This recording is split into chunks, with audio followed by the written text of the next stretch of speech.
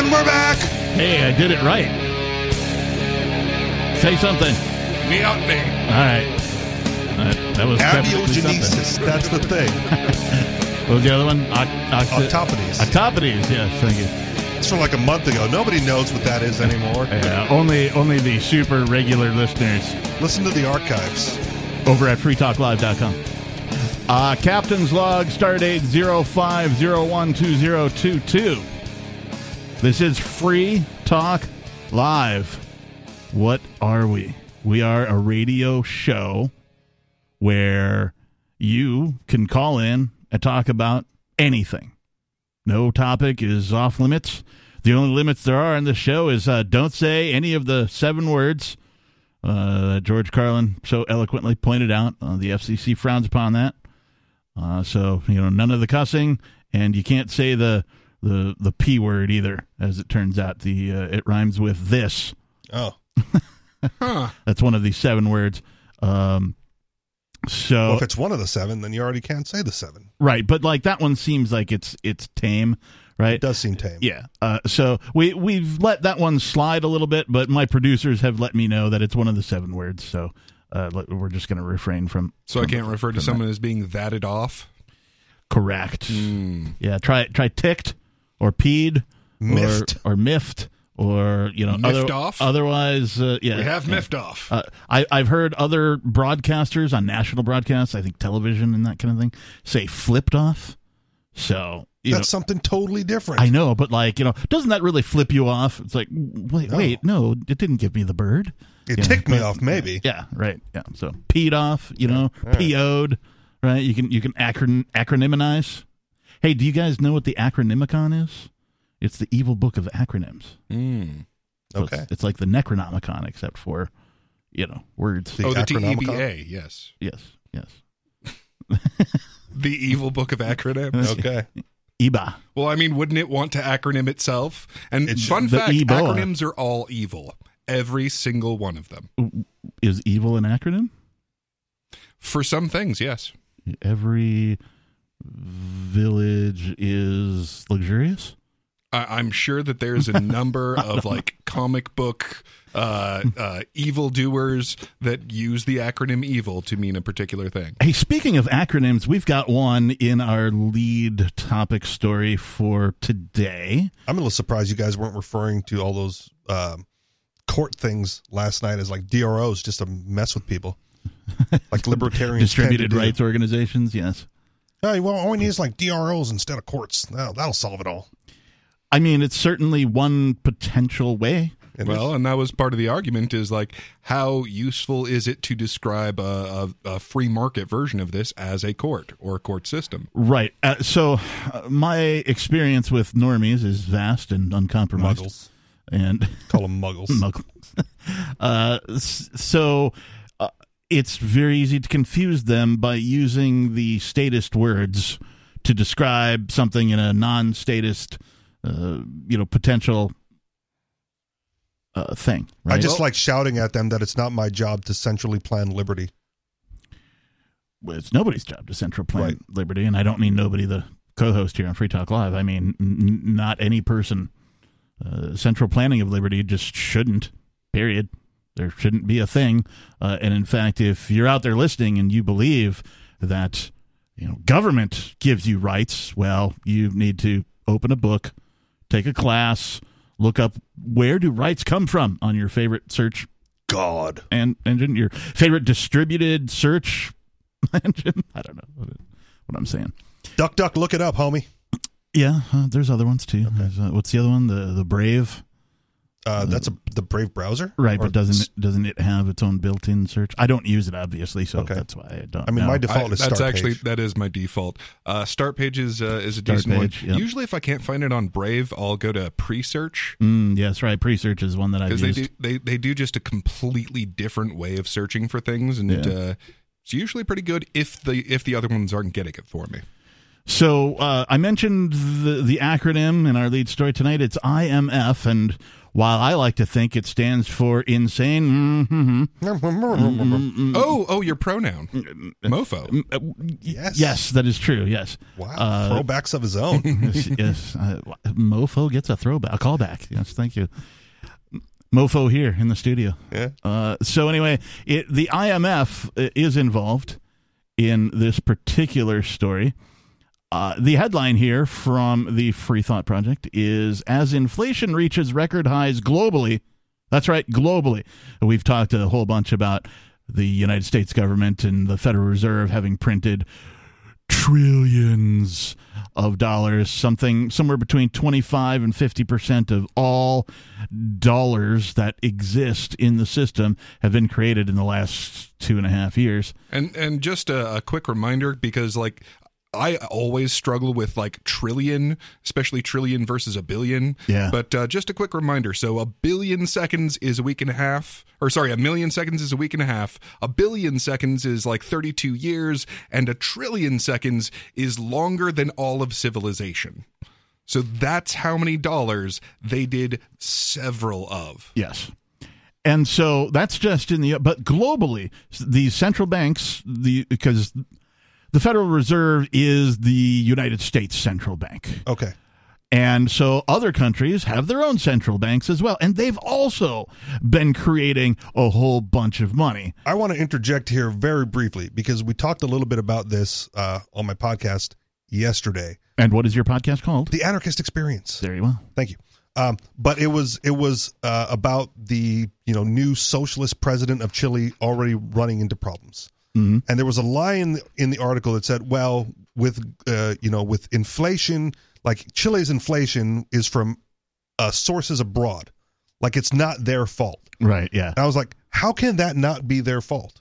Right? Like we as libertarians or anarchists, whatever, we always define inflation as an increase in the money supply. Right. So if Chile is experiencing inflation, right, it's because like that government is increasing their own internal money supply. Right. It's not it's not a factor that has to do with what the United States is doing. Right, yeah. Or any other country. Yeah. And to be the translator between libertarian and statist here. Okay. So when a statist uses, especially the ones like on the Pocahontas news or seeking or having office, when they say inflation, they're talking about price inflation. Whereas, anyone who's familiar with Austrian economics, or as I call it, real economics. Right, yeah. Logical economics. Like the one they that makes realize sense. that, okay, even if the price for something stays the same, but it could have been cheaper, that's already a form of inflation. So we talk about monetary inflation. Okay, very well. Right.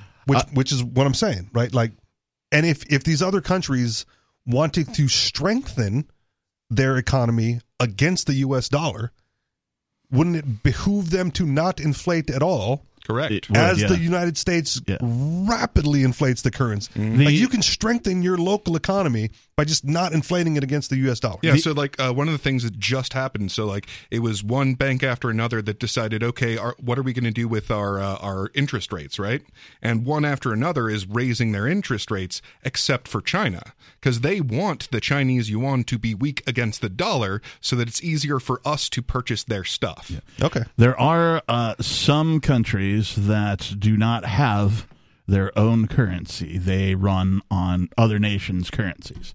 Okay. So in that respect, there are some probably smaller countries that don't have their own currency where they are experiencing the effects of inflation because they run on like the dollar, for example. Okay. So, well, good reason to not do that too then. Hello. Yes, indeed. Well, Stop tying it to the dollar. And that's why the ones who are switching to cryptocurrency are those countries. Okay. They're about to get offed by the CIA. So now we've laid the groundwork for the IMF and what banks do and what central banks are and what inflation is. The headline reads, as inflation reaches record highs globally, IMF director admits, we printed too much money. You don't say. We've been saying that for, I think as long as Free Talk Live's been on the radio. Well, and again, definitionally, that's the inflation. Yes. You printed too much money. Yes.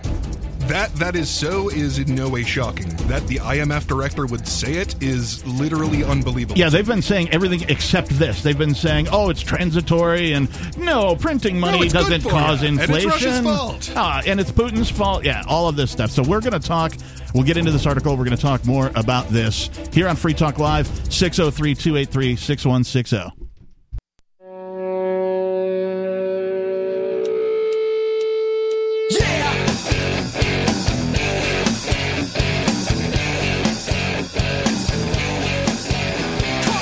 And we're back. Yes, we are back. It is. Free Talk Live. And the telephone number is 603-283-6160. very good. Bam, son. Nailed it. A+. Nailed it. Nailed it. Richie Rich gets a +4 on his hit points because of his ability to recite the phone number here at Free Talk Live. Don't ask me to do it again. Okay. Savant moment right there. 603-283-6160. If you want to join us in the studio tonight, it is myself, the Lord Dr. Reverend Captain Kick-Ass Buckshot Esquire, if you will. Joining me tonight, Beakless Mountaineer. And Richie Rich, if you know what I mean.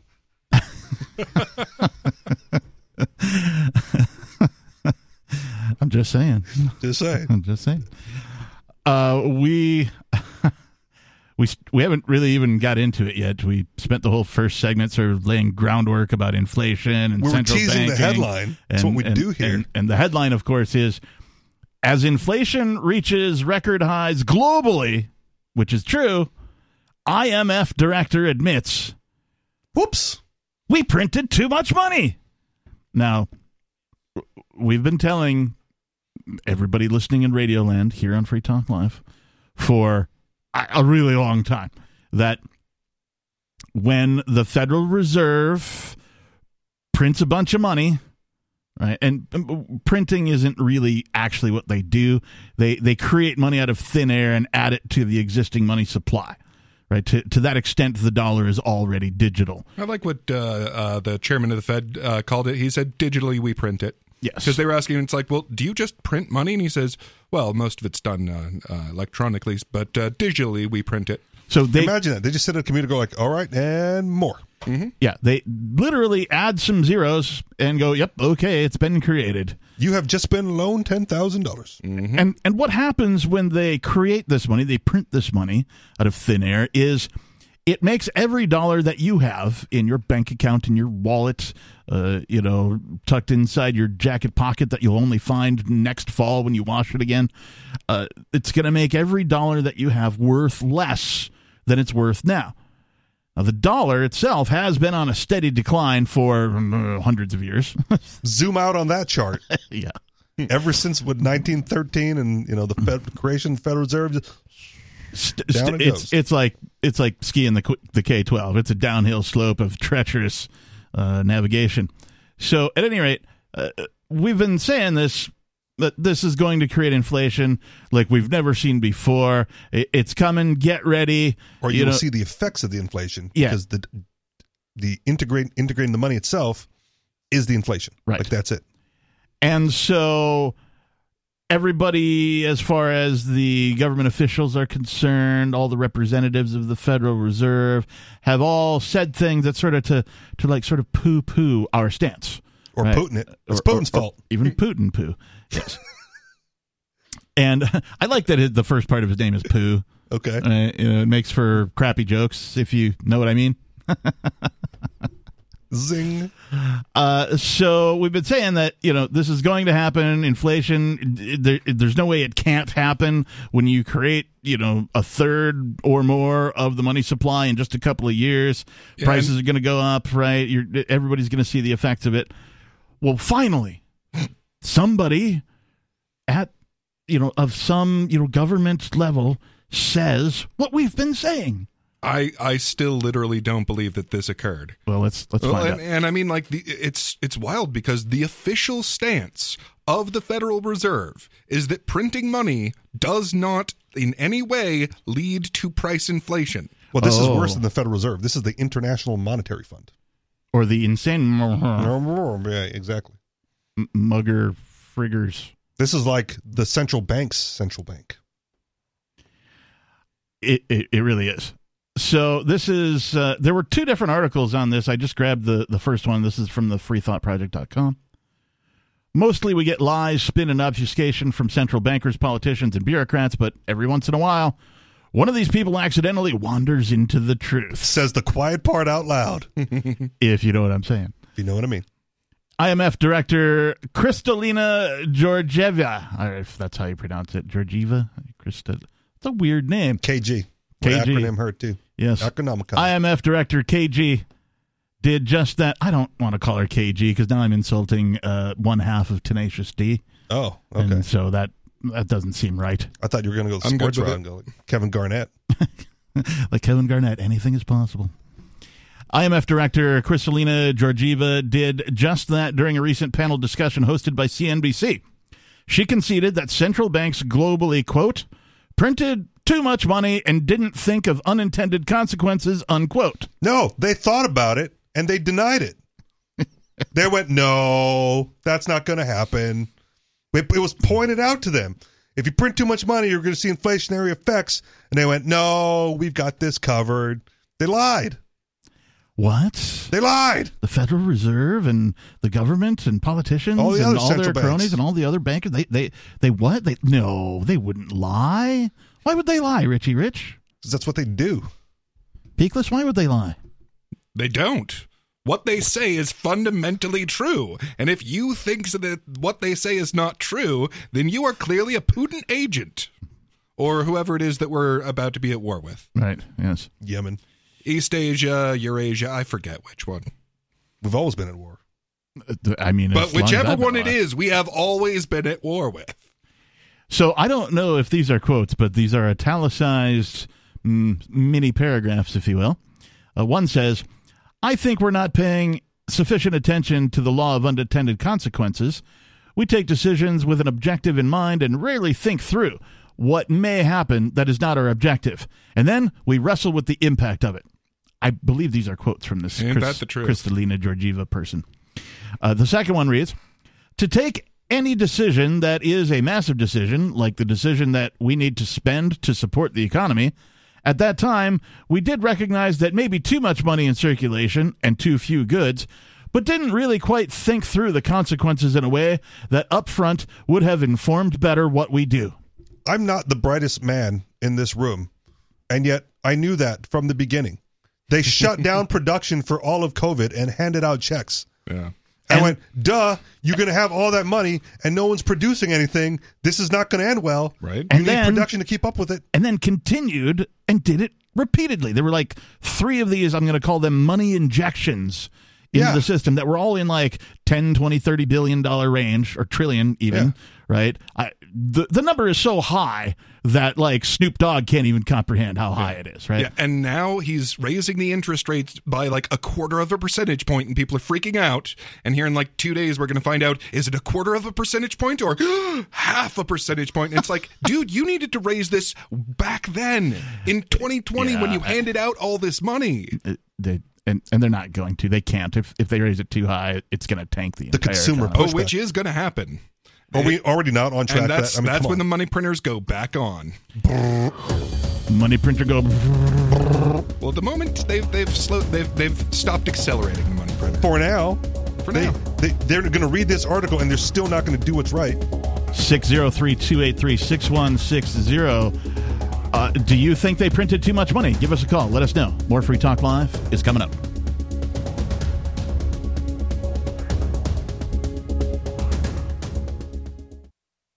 Free Talk Live's video archives have been on LBRY for years. LBRY is an uncensorable, decentralized, blockchain-based media sharing protocol, and we're big fans of it here on Free Talk Live. In 2020, LBRY launched Odyssey, a video sharing website to compete with YouTube, and it's really taking off. Now with over 1 million channels, many of whom are disaffected YouTube creators. During YouTube's crackdown for not towing the government line on COVID, the Free Talk Live YouTube channel started receiving strikes and could be completely taken down at any moment. Thanks Thankfully, Odyssey started offering live streaming, so we're now streaming live every night and posting our video archives permanently to Odyssey. You can watch live or anytime on our Odyssey channel by visiting video.freetalklive.com. If you want to go all in, download the desktop app at lbry.com, and then every video archive you watch, you'll help seed and keep it online forever. At minimum, we ask you visit video.freetalklive.com and follow us on Odyssey today. video.freetalklive.com.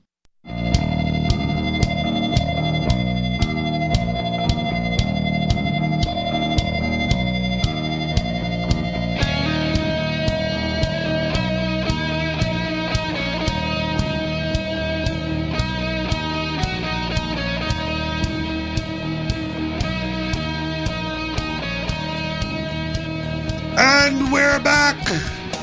Yes, we are. We're also front and side. Front, back, side to side.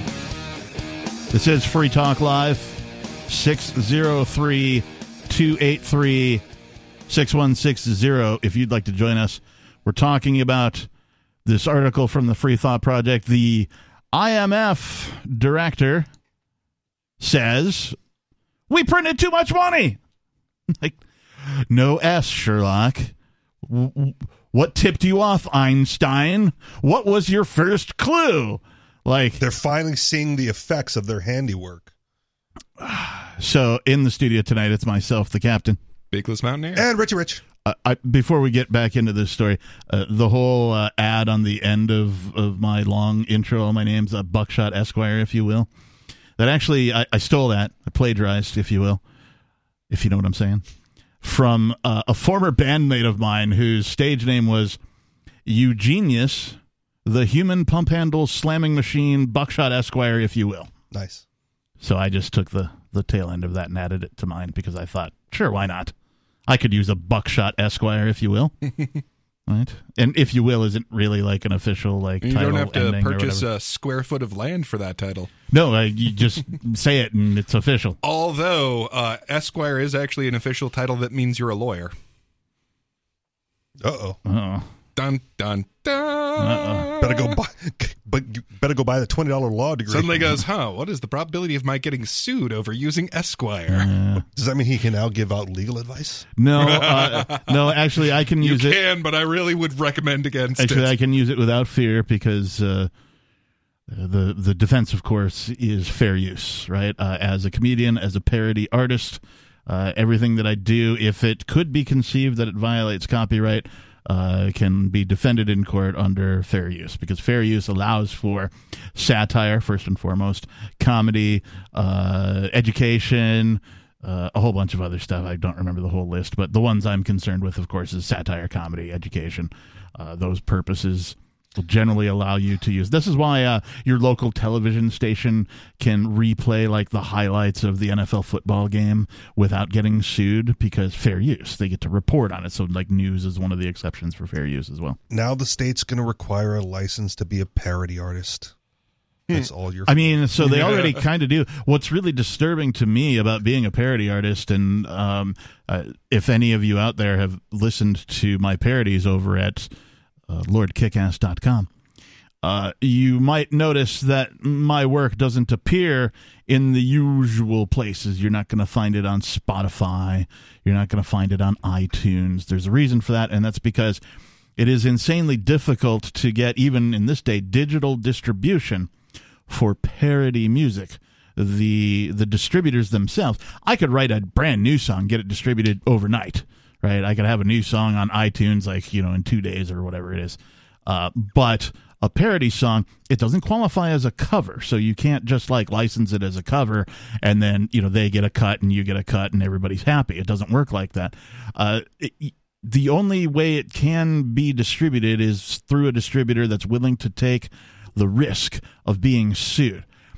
And generally speaking, you win the fair use defense in court, but you have to use it at, like, you have to go to court. Yeah, the company has to first get sued, and then you have to go to court, and then you have to invoke the defense for it to be successful. You can't just up front go, hey, this is a parody for fair use. And so a couple of my parodies have had videos made and put on YouTube and that kind of thing. And so the first thing you see when you click play on my videos is section blah, blah, blah, title blah, blah, blah of the U.S. Code blah, blah, blah. This is a parody under fair use or whatever, right? Nice. I have some quote that I put in there just to keep people from commenting on, you stole the... There's so many people that don't know. Like that you can make fun of a song and publish it and it's just fine, and that Bob Seger's not going to sue you, right? Or hopefully, generally speaking, right? And if they do, then you're just gonna be like, look, I'm not even making any money on this thing, and like also I'm a comedian, so here, fair use, bro. Anyway, tangent on fair use stuff. You don't say. Yeah. I just kind of wish we had a civilization where we let people say things. Oh yeah, wouldn't that be nice? Wouldn't that be wild? Yeah. So at any rate, we've been talking about this article from the Free Thought Project talking about the IMF director admitting that they printed too much money. How this economic brain trust missed... that's a poorly worded sentence. How this economic brain trust failed to consider that injecting trillions into the economy would cause prices to rise is a bit of a head-scratcher. Well... This is actually what their models tell them. Like, they follow Keynesianism and most especially super Keynesianism, which is modern monetary theory. And they're like, oh, it's modern. That means it's better than all this stuff you know. And if you don't think what modern monetary says, then you're an idiot. And one of the things that it says is that printing a bunch of money doesn't cause prices to go up. Yeah. The author of this says, this is Economics 101. Expanding the money supply pushes prices higher than they otherwise would be. I knew this would happen. Peter Schiff knew this would happen. Heck, you probably knew this would happen. But the people charged with running the global economy didn't? So you don't get Keynesianism in Econ 101. That's like 300 level courses right there. Before they change it up on you, go like, well, it's really more like this. All that stuff you learned in first year econ, throw it out the window. Well, and here's the thing. If you look at the data, they've actually tested people's economic knowledge before and after taking college courses on economics, and they actually know less after they're done with these courses than before they take them. The effects of public schools. No, well, I mean, college. This is college level. Oh, even that. Well, and you're paying for the privilege of learning less. Yep. Don't worry, the loans will be forgiven. And by forgiven, I mean redistributed to all the taxpayers. Well, the loans will be forgiven in the sense that we're going to print so much money that the $50,000 you just spent will just be like 2 hours worth of work. Well, not if wages don't increase, which they haven't. They have. No, they haven't. Just not nearly as much as prices. If let's just go by the official numbers. If inflation is around 8%. 8.5. Right.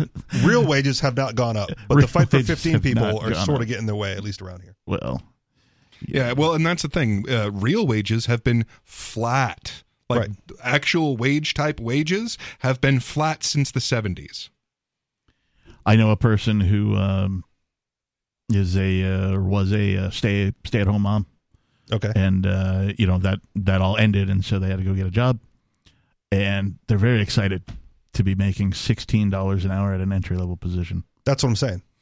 But, like, little do they know that, like, that's the equivalent to, like, $8 an hour, 10 years ago. Right. So the fight for 15 people got their way because a lot of entry-level positions have been pushed up into that range.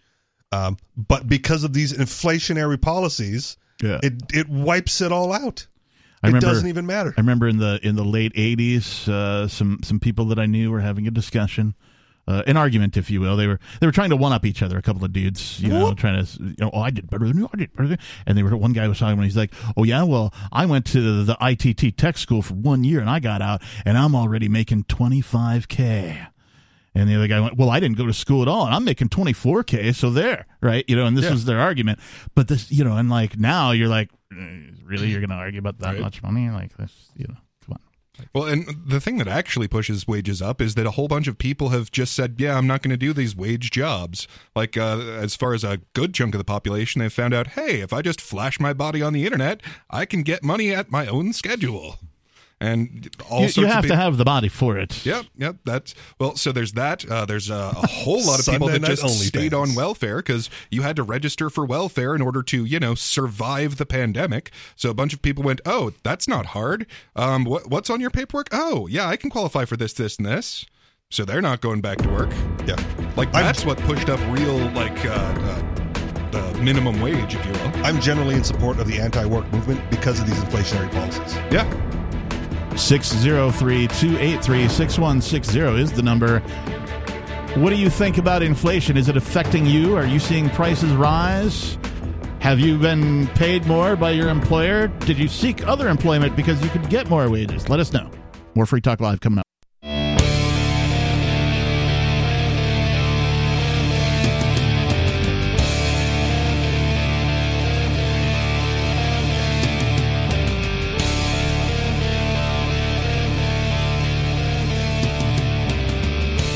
And we're back. Yes, we are back. It is Free Talk Live. The live call-in radio station. Radio station. We're a station now, guys. I just declared it. No, we're a radio program. The dream has come true. We're not a station. If you call the station to try to get back at us, it will not work.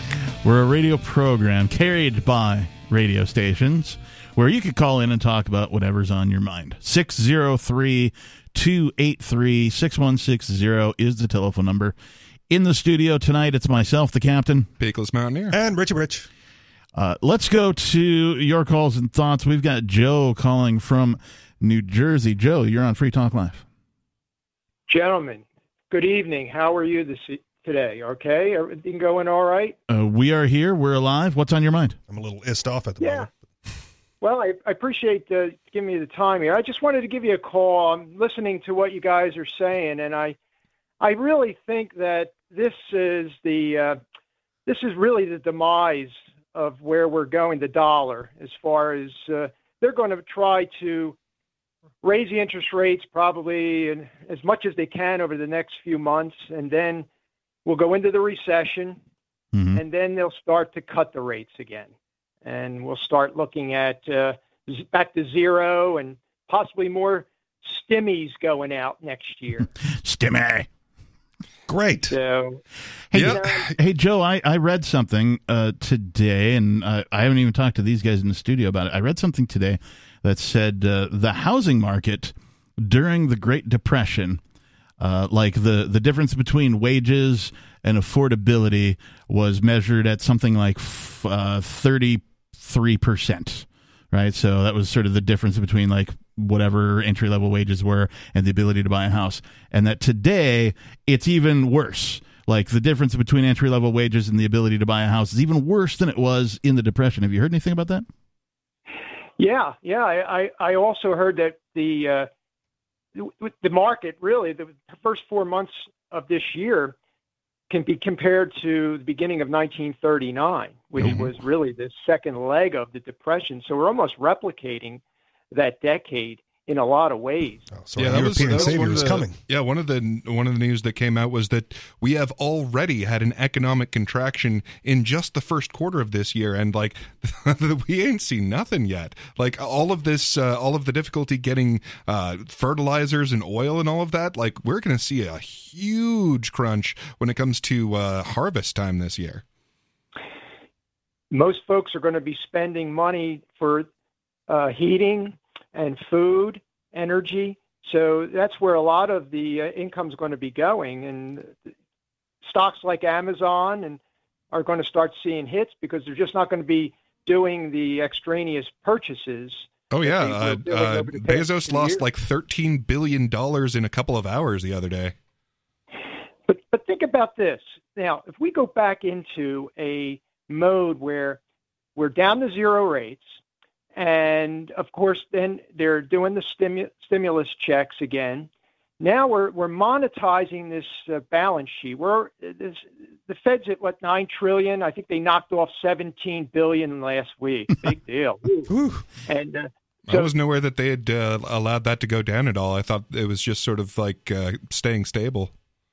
Well, they're just not in there purchasing as many treasuries as they were. So, the rates were up a little on the auctions on Treasury Direct, but not much. Yeah, and that's one of the biggest stories out right now is the whole Treasury desire, because like now that the U.S. has said Russia is not allowed to have all of this money that was in American banks, none of the other countries are quite as happy about buying our treasuries, because they're like, oh, you mean if I buy your treasuries, you might just decide you don't like what I'm doing? Mm-hmm. Which, for France, that's not a big issue, but it sure is for like, Pakistan or Iran. They're like, ooh, well, what's it going to take for you to decide I don't have this money? Right. Invading another country. Yeah. Well, and without someone to buy these treasuries, they can't print the money, so they buy them themselves, and that's one of the things that they're keeping the money printer at a steady hum by not buying more treasuries. Okay. Yeah, monetizing the interest, and you can possibly look at down the pike. Of course, we're the world reserve currency, but down the pike, you could be looking at some type of, modified hyperinflation. Yep. Which is really where I wanted to take you guys a little bit into this area too, where I think this kind of plays into this digital currency. I mean, this might be the out. We're running the credit card up, paying off student loans, basically doing whatever we can, but at some point they're going to realize that we go to the digital currency as a formal devaluation and everything gets reset at that time. Maybe the IMF comes in with their special drawing rights and backs the currencies. Maybe that's the plan, to have a basket of currencies around the world, with the IMF being the World Bank backing all the central banks. So just kick it up a level. I might agree with you in that assessment if it weren't for cryptocurrency's existence already. There's no way that banks can create a digital currency that is better or more effective than even the stable coins that already exist. The ability to convert, say Bitcoin or Monero or any of the other cryptocurrencies into something that is pegged to the U.S. dollar already exists and has existed for quite some time. For governments and banks to catch up to that curve, I think they'd lose that race. I don't even know if they need it. Right? Just think about transactions that most people have on a daily basis. Yeah. Most of it is not physical paper Federal Reserve notes handed to and fro. Yeah, the dollar is largely digital It's already. largely digital already. So, in early days, talking about Bitcoin and other cryptocurrencies, people go, well, what happens if the internet goes down and never comes back? You have a whole different set of problems. Well, but to what I told them is like, how much cash do you have in your pocket? Because if that happens, your bank account is wiped out too. Oh, yeah. Right? There's no record of that exists, in paper form anywhere. Yeah. Although there is some good news on that front. I recently had an article that I had for show prep. I don't know where it is right now. It's on the desk somewhere. But it's not the first time. But Doge, the cryptocurrency, was successfully transmitted over the radio.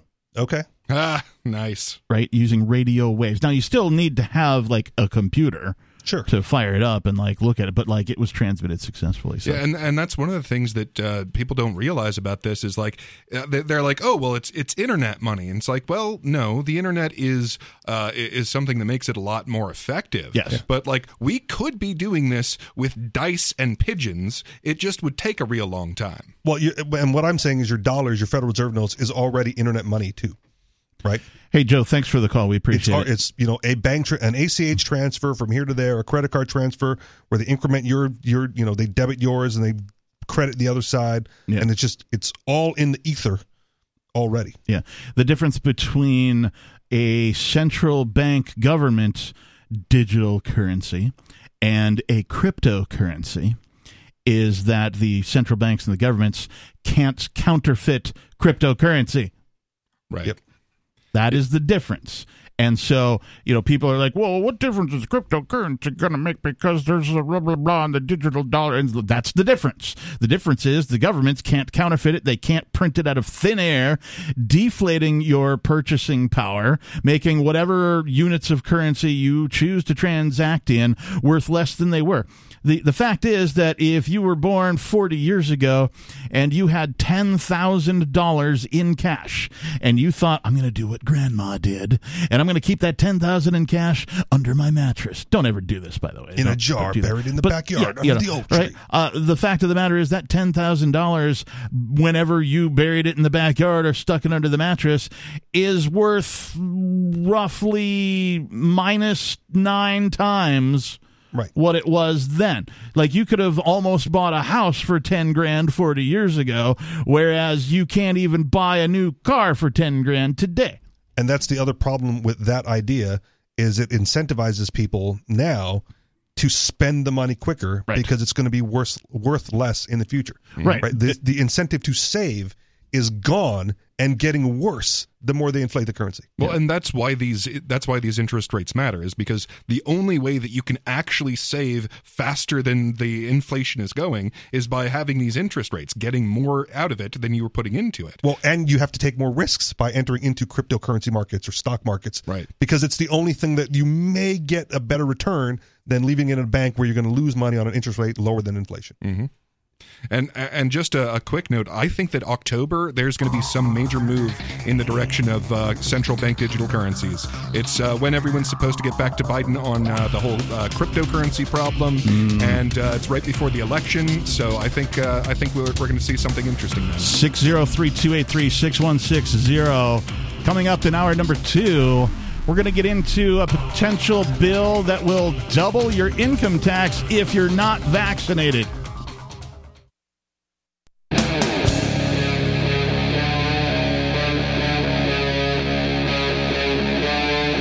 Free Talk Live. And we're back. Yes, we are back. Welcome back. Let's get back to the show. The show will be starting again now. It's hour number 2 of Free Talk Live. The telephone number, if you'd like to pipe in, join us in the conversation, is 603-283-6160. Again, 603-283-6160. In the studio tonight, it's myself, the Lord Reverend Captain Kickass. Bigless Mountaineer. And Richie Rich. During the last segment, we started talking, or we at least mentioned cryptocurrency, and I want to remind you that Bitcoin.com is the best source for learning about cryptocurrency. You can go there now and click on Get Started at the top of the page. Once you do that, you'll find all sorts of valuable information neatly organized to suit your needs. There's no longer any excuse to ignore this very important and world-changing information. If you're already knowledgeable about crypto, you can check out news.bitcoin.com to keep track of all the latest headlines and news that's relevant to you. Bitcoin.com is your source for everything crypto, like getting a wallet, mining, trading, and all the latest cryptocurrency news on a very slick and very easy-to-use website. Please visit bitcoin.com. All right. So we're going to move from sort of economics talk and talk of the IMF director mentioning we printed too much money, or admitting finally after... Just before we do that, I just want to briefly mention that on the 3rd, whatever the heck the Federal Reserve says is going to cause possibly nothing at all, or possibly like a huge swing in the stock prices. So just a heads up for everyone. You're talking like the 3rd, like 2 days from now? Yeah. Okay. Yeah. May the 3rd? May the 3rd be with you. Either it will be what the market expects to happen, in which case nothing will happen, or it will be less than they expect, in which case there will be a huge boom in stocks, or it'll be more than they expect, in which case there will be a huge bust in stocks. Is it worth mentioning May Day today, since it is? Mayday, Mayday! I've never understood May Day. Today is International the 1st of Workers' May. Day, also known as Labor Day in some countries, and often referred to as May Day, is a celebration of laborers and working classes that is promoted by the International Labor Movement and occurs every year on May Day, the 1st of May. Today. Don't we already have Labor Day? Why are we celebrating international holidays? This is America. Well, We already have Labor Day. I didn't say we were celebrating. I just said we were mentioning. Oh, okay. It says, while it may belong to a tradition of spring festivals, the date was chosen in 1889 for political reasons by the Marxist International Social Congress, Well, then let's not celebrate Marxism. which met in Paris and established the Second International as a successor to the... Anyway, it's a day when workers like to do things like strike that kind of thing. We were talking off air during the proletariat will break rise there. up against the bourgeoisie Right. Yeah. and seize the means of production. We must throw our bodies on the levers and all that kind of thing. So, anyway, if you celebrate May Day in any way, shape, or form, happy May Day. All right. From Well, us here. and I do want to say that I think that one of the things happening right now is we are fundamentally shifting the way in which business is done. So, like the coming into existence of decentralized autonomous organizations, I think that it's one of those technologies that will completely replace corporations as we know them. Let's hope so. Yeah, because I mean, right now we have this sort of like Roman Empire model of business where like there's this very structured, rigid hierarchy, and those tend to be very, very slow to move, slow to change, and people are very dissatisfied as employees because they don't, like if you want maternity leave, right, then you can't get it.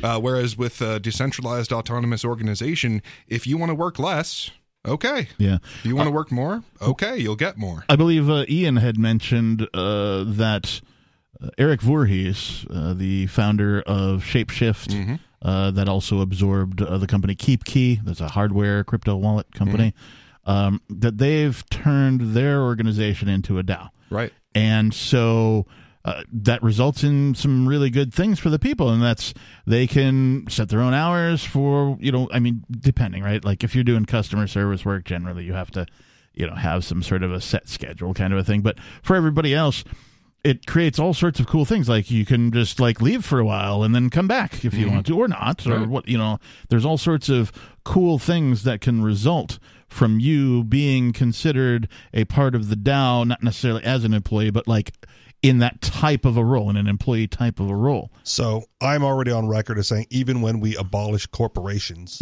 as a government construct, there will still find a way to organize like a corporate structure in that hierarchical sense. There will be some, I'm sure. There will be some. And I don't think we're going to get rid of that. I mean, like we were talking during the break about like being pro-union versus being in favor of what they've become under the government structure. Right. And the same thing with like, there's absolutely going to be companies in a free world. There's just not going to be corporations. Right. So just think, I always come back to the Sanford and Son reference, right?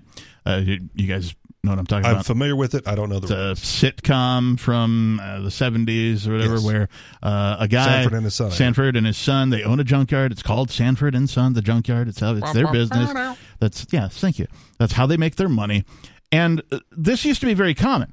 It used to be that somebody would create some sort of a business, and it would be what's commonly known as a sole proprietorship, right? Sure. Where it's, Richie Rich's, drug emporium or whatever, right? And so, and then you had some kids or whatever, and your kids would grow up, and then you would just leave the business to your kids if they wanted it, or somebody else or whatever. But it was always, there was never any sort of corporate structure to it. It was always sort of a sole proprietor or a family business, that sort of thing. And it was based on your reputation. Got it. As a person, not as whatever legal protections you could buy, particularly from the government or from insurance companies and that kind of a thing. But as far as structure is concerned, I don't think Sanford and Son could manage an international airport. No, but they could certainly become Sanford and Son national. They could make franchises, right? Sure. Oh, this junkyard over in Wenatchee, Washington, it looks like it's having a hard time. Why don't we give them some money? We'll institute our business practices and lend them our reputation and make them a franchise of Sanford and Son. And so now that carries, and so you could see them expanding and becoming larger than they are. But then the proletariat will look at Sanford and Son and say, "Look at that bourgeoisie rent seeking. Were they getting paid just for the name on the marquee? They get a cut just because their name is on, just because that junkyard is. What are they doing to make that junkyard any money?" Well, but Mr. Sanford, of course, would be the ultimate one who suffers if it goes wrong. Well, and that's the thing. So this is a terribly important thing that people on the left almost never notice, is that risk is valuable. Right. What they're doing is they're taking the risk because that's their name. That name will always be associated with their physical bodies. And business people, prior to the largesse of corporatizing all business people used to be less apt to take risks because they knew they would risk their livelihood, their family's livelihood, any other, sort of thing that they've lent their reputation to. They'd be risking all of that. So they were less likely to take major risks and do all of the things that these corporations do now because they enjoy this government protection of a corporation. And one other quick thing regarding the DAOs or the autonomous organizations. Yeah. Again, not necessarily against it, but it's not conceptually new because there used to be a thing called results only work environment. Right? Row. We don't care Yep. right? We don't care where you work from. Yep. We don't care how long you work. We don't care what you're doing. Yep. Like your job is to get this done. Right. And as long as you get that done, that was also you get known paid. as piecework back in the day. Could right? be. We'll pay you by the task, right? Sure. We need you to complete 500 of the same task, right? For 500 different people, for example, and we'll pay you $100 for each thing that you get done. They need to be done by this time, but between now and then, you get to decide when to do them and how many to do in a day, what hours you want to work during that day to get them done. As long as you get them done, we don't care. Well, that's basically a gig, right?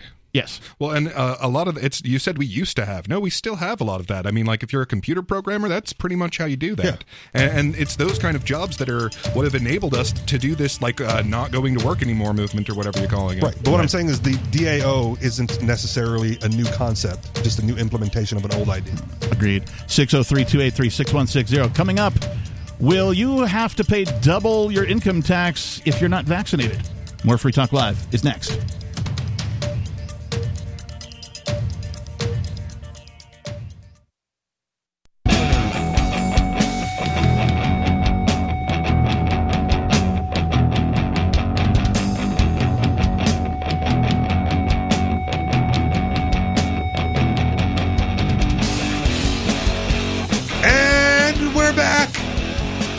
Very good. Well done. Well said.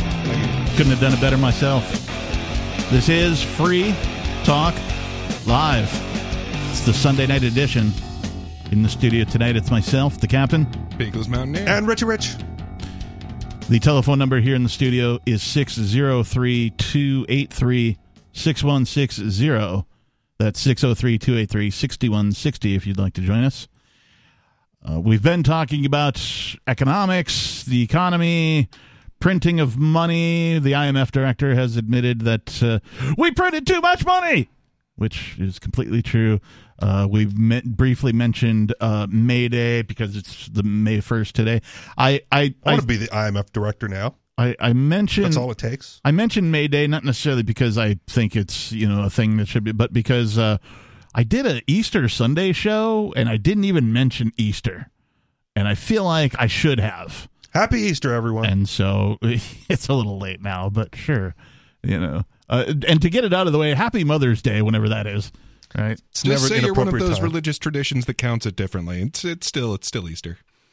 It's never an inappropriate time to celebrate the resurrection of Christ. I had and have That's a good point. many things to say about Easter, but the one thing that I would have said had I realized it was Easter Sunday on the day Who's got the eggs? No, I would have said, as I like to do on Christmas, I would have said, hey, if you're listening and you are a child, the Easter Bunny is not real. It's your parents. It's fake. They're lying to you.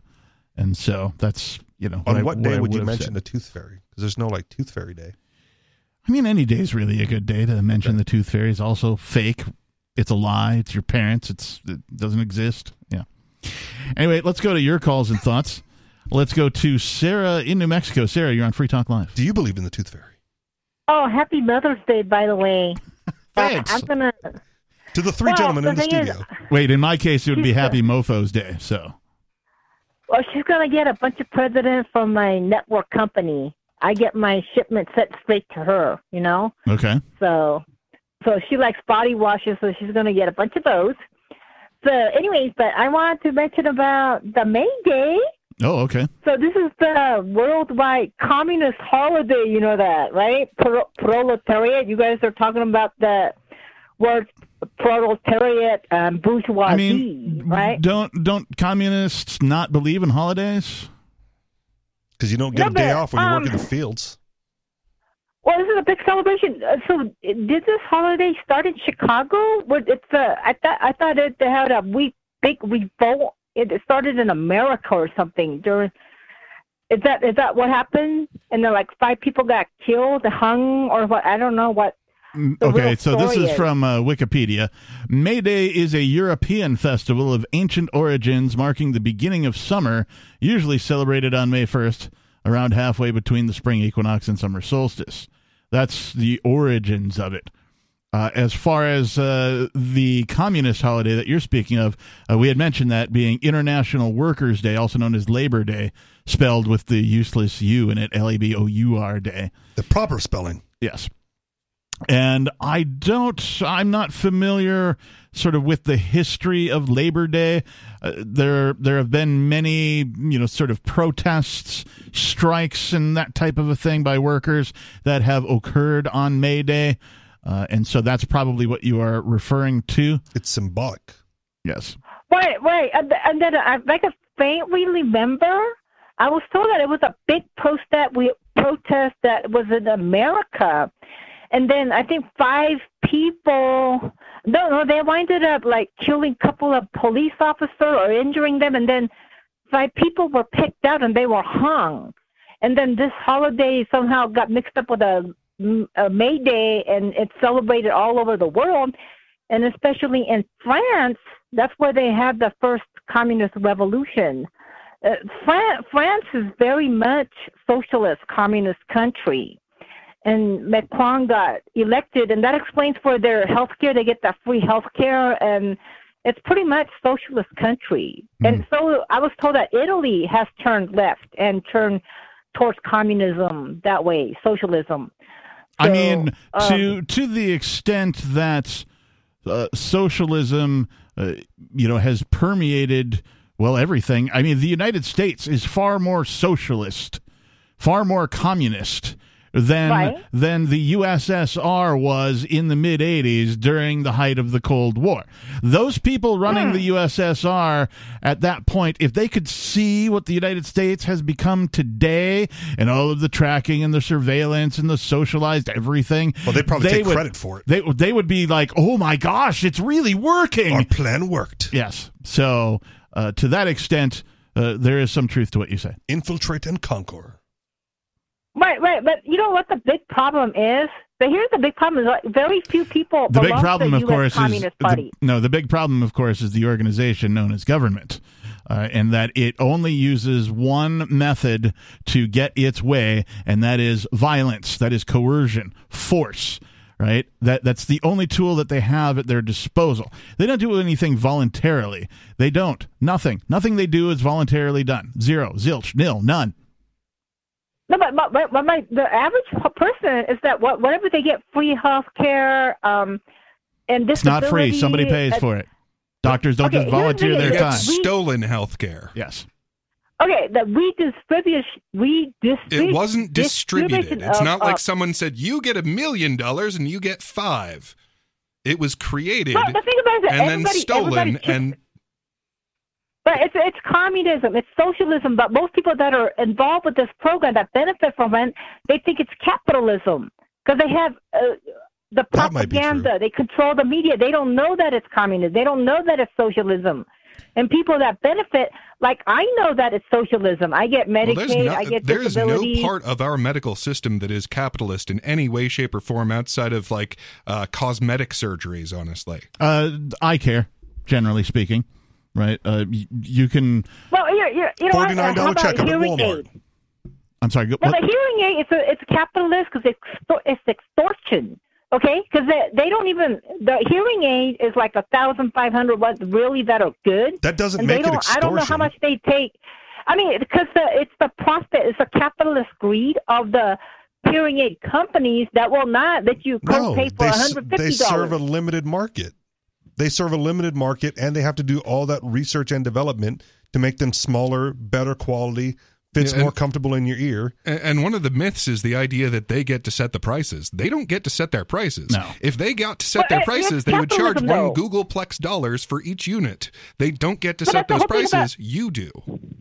Well, look at and it's the same thing with the insulin company. The president, they're trying to make it a cap. You should not charge more than $100 per month for anybody. Look, if you want cheap insulin, then pull the regulations off of producing it. Right. The thing that makes the medical, whatever, insert medical thing here, the thing that makes it so expensive is the enormity of the bureaucracy of compliance that government forces these companies to do. I was employed, I had a temp job at a medical manufacturing company where they made a product that literally cost $49 but retailed for over $2,000, not because they were greedy and profit-driven, but because they had to pay to maintain all the compliance. Thanks for the call, Sarah. We appreciate it. 603-283-6160. Coming up, we will get around to talking about this potential bill doubling your taxes.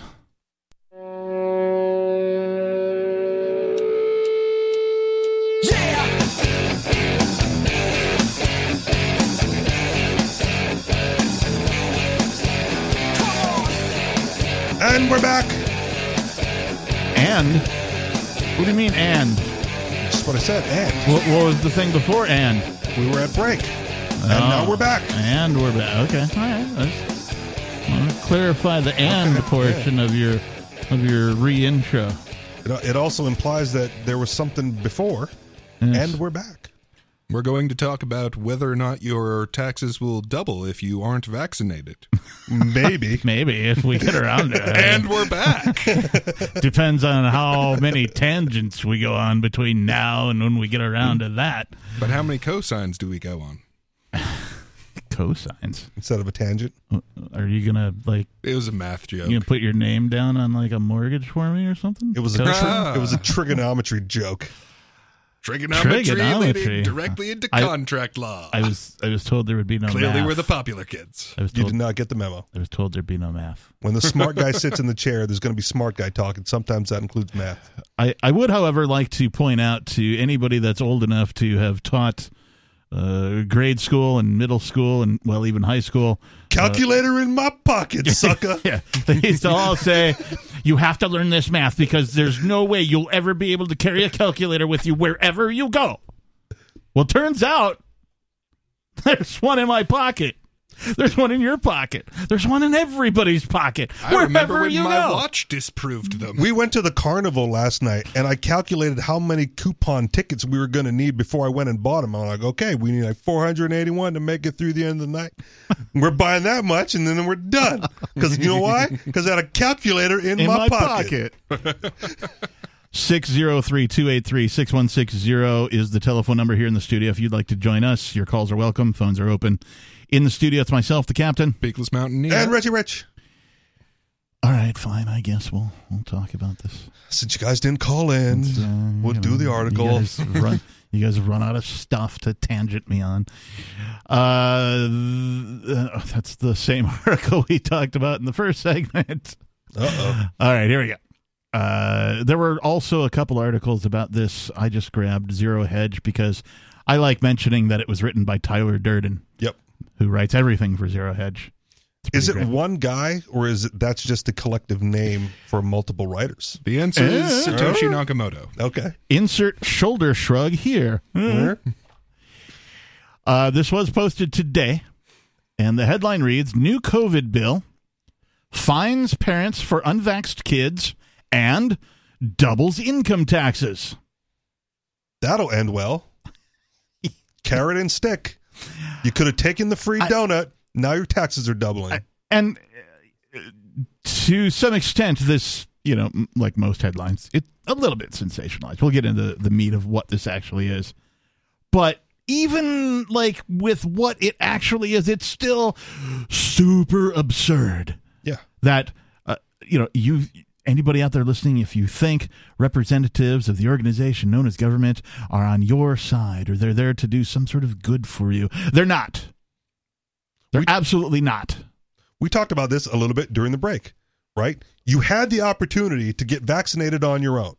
You could have voluntarily done it and got vaccinated. Could have. And then you wouldn't have been forced. Could have even gotten paid for it. But because you didn't want to do it voluntarily, in pot and donuts. Now the government's going to make you do it.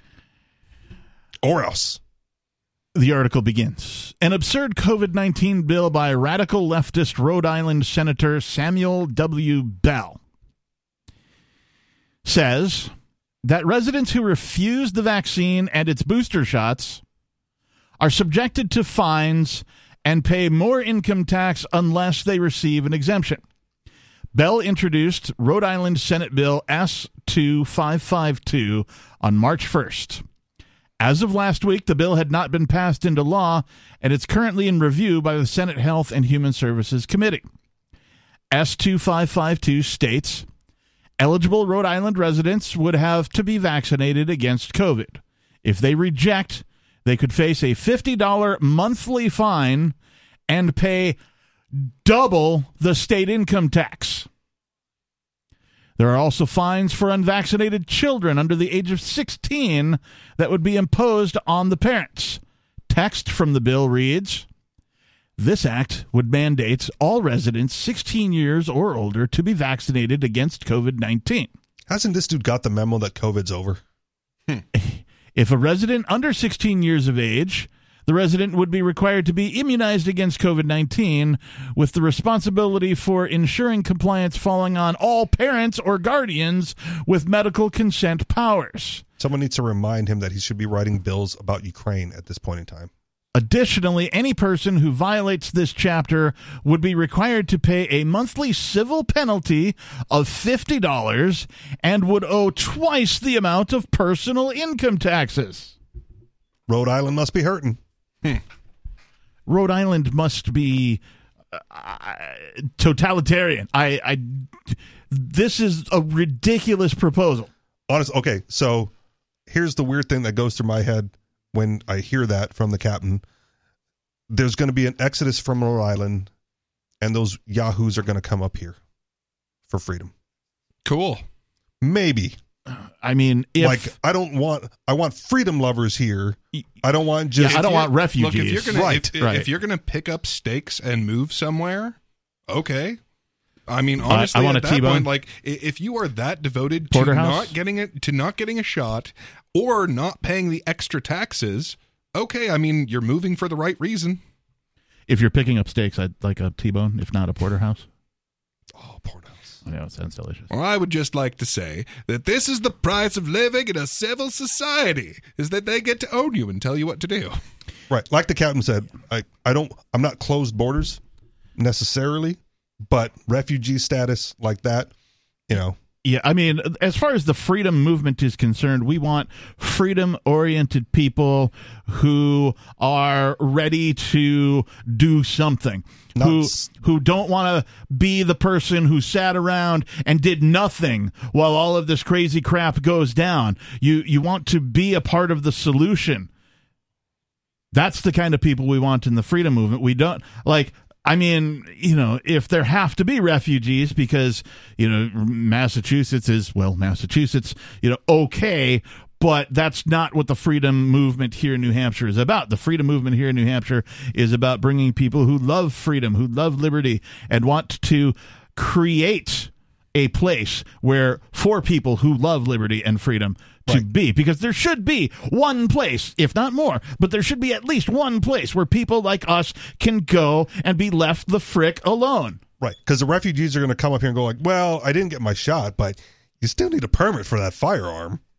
I don't want that guy. I don't think you're right on that one. Okay. So, and the thing is, like, a lot of this has been political divide. So, like, if Trump had come out and been like, hugely pro-mask and hugely in favor of the vaccine. He was Operation Warp Speed.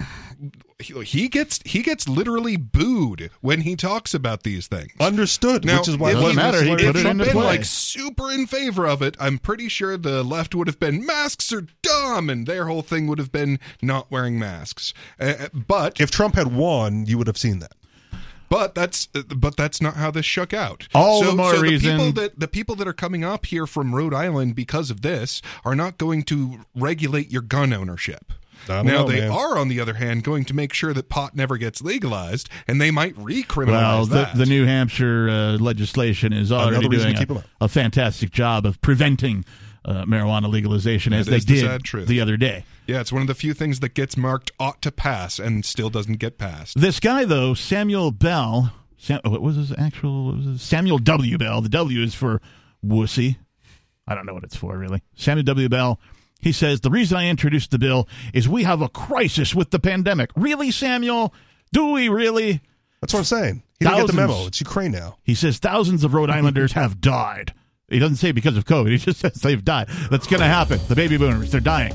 I have had really painful calls from constituents who can't go to the store. We'll tell you what else Samuel L. Bell said. Coming up here on Free Talk Live, 603-283-6160. Are you willing to have your taxes doubled to remain unvaxxed? More coming up.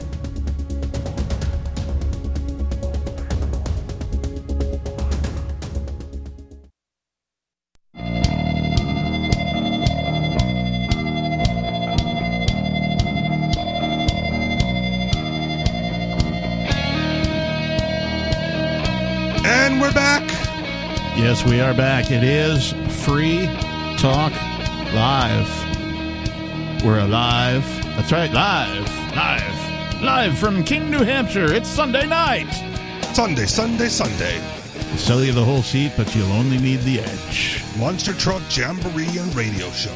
That's right. We are a radio show on close to 200 radio stations, plus the internet and some satellite stations. So in that respect, we're worldwide, bro. And what do we talk about here? Freedom, liberty, peace, how to achieve these things. That's the perspective that we come from. Phones are open, so you're welcome to talk about any subject that's on your mind. And in the studio tonight, it's myself, the captain. Peakless Mountaineer. Is that like the captain in Tenier? And Richie Rich. He's been stepping on the end of my name, so I figured I'd make him stumble on that one. It sounded more like you stumbled on that one. Wait, who stepped on your name? No, that was intentional. Richie Okay. Rich stepped on your name? Oh, because I've stepped on your name before. I've called you things like Meekless Pountaineer.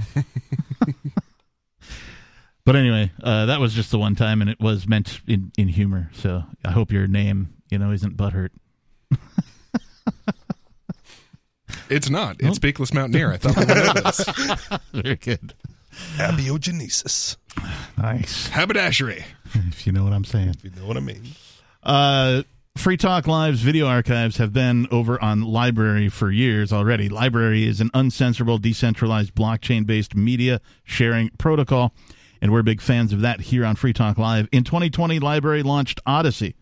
That's a video sharing website in competition with YouTube, and it's really taking off. So it's got over 1 million channels now, many of whom are disaffected YouTube creators. During YouTube's crackdown for not towing the government line on COVID, the Free Talk Live YouTube channel started receiving strikes, could be completely taken down at any time.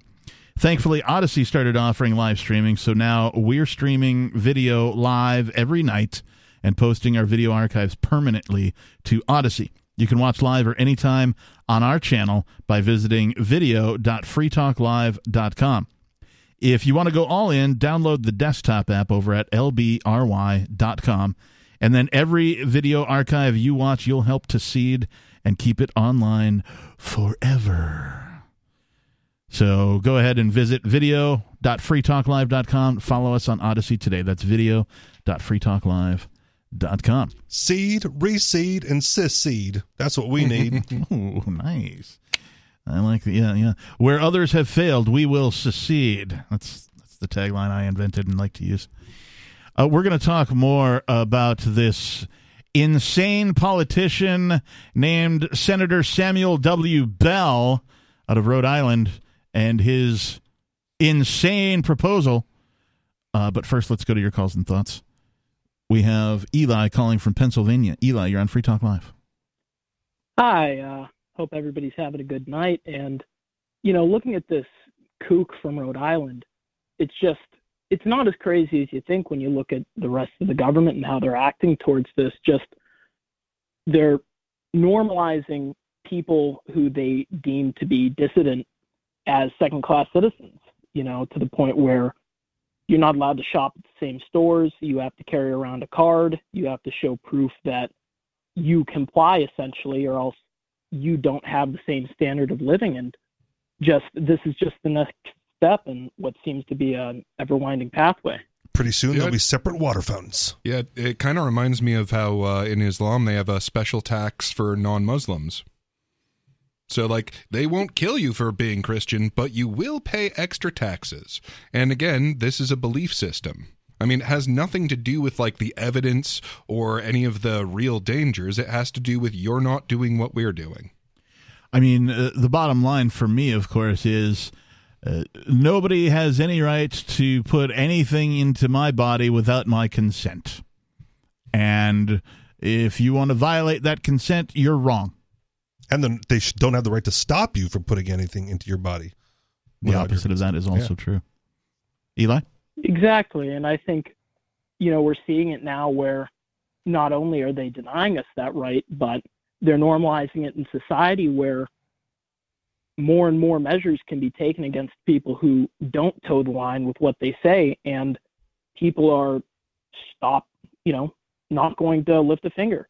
They're not going to care. They're going to go along with life. And when people are being painted, in different colors of, hey, you don't do this, you don't say this, so we're going to take said measure against you. We're going to ruin your life. You're never going to get a job again. You're never, and so on and so forth. They've also successfully turned people against each other. Yeah. It's institutionalized hate, in my opinion.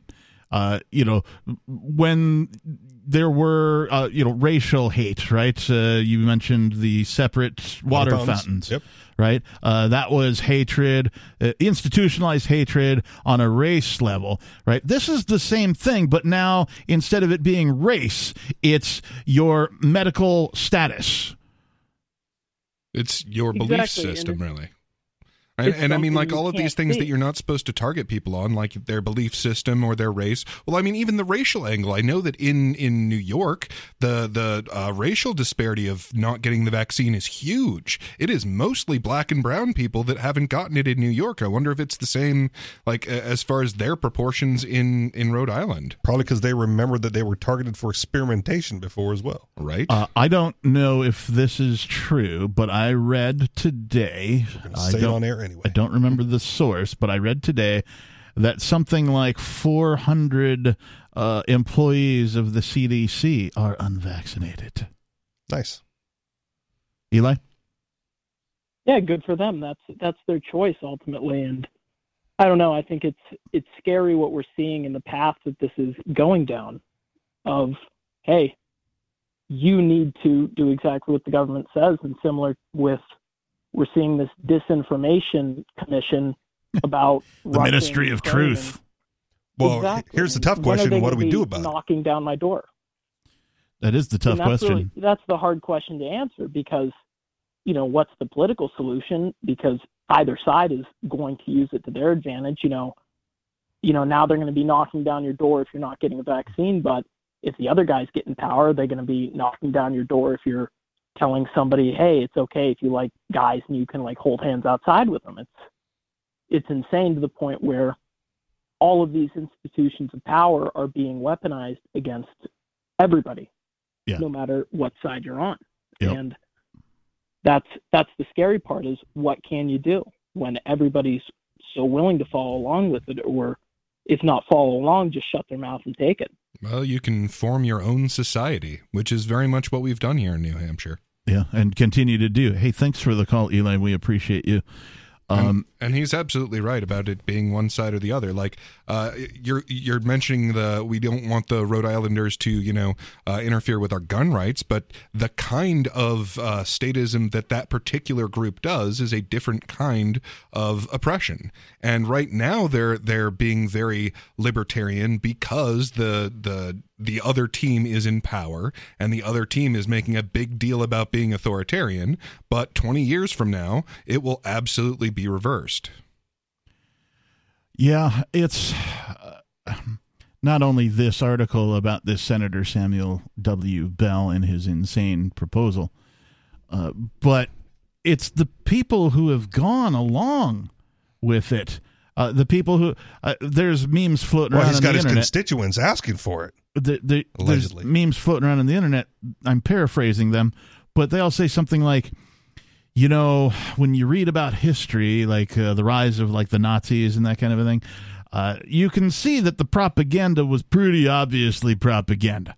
And you're like, how did these people ever fall for it? Like, I can't believe that people... And then you look at today's society and the propaganda that everybody's falling for, and you go, oh my, insert deity here.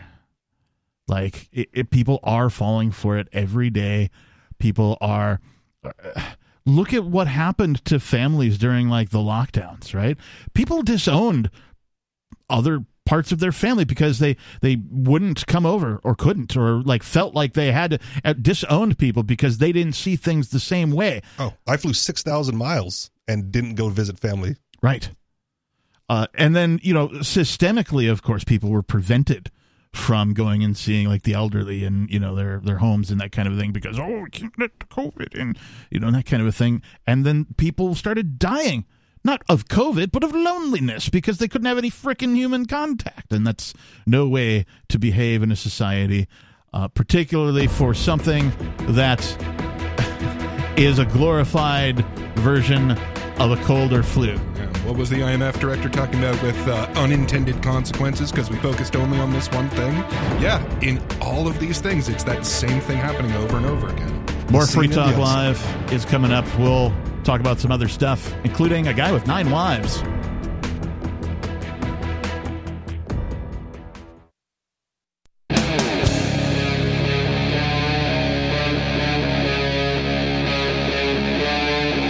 Free Talk Live.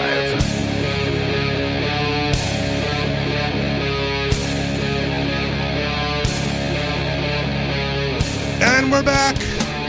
Yes, thank you for listening. Thanks for tuning in, everybody. It is Free Talk Live. Hour number 3 is kicking off right now in the studio. It is myself, the Reverend Captain Kickass. Pigless Mountaineer. Interrupting Cow. And Richie Rich.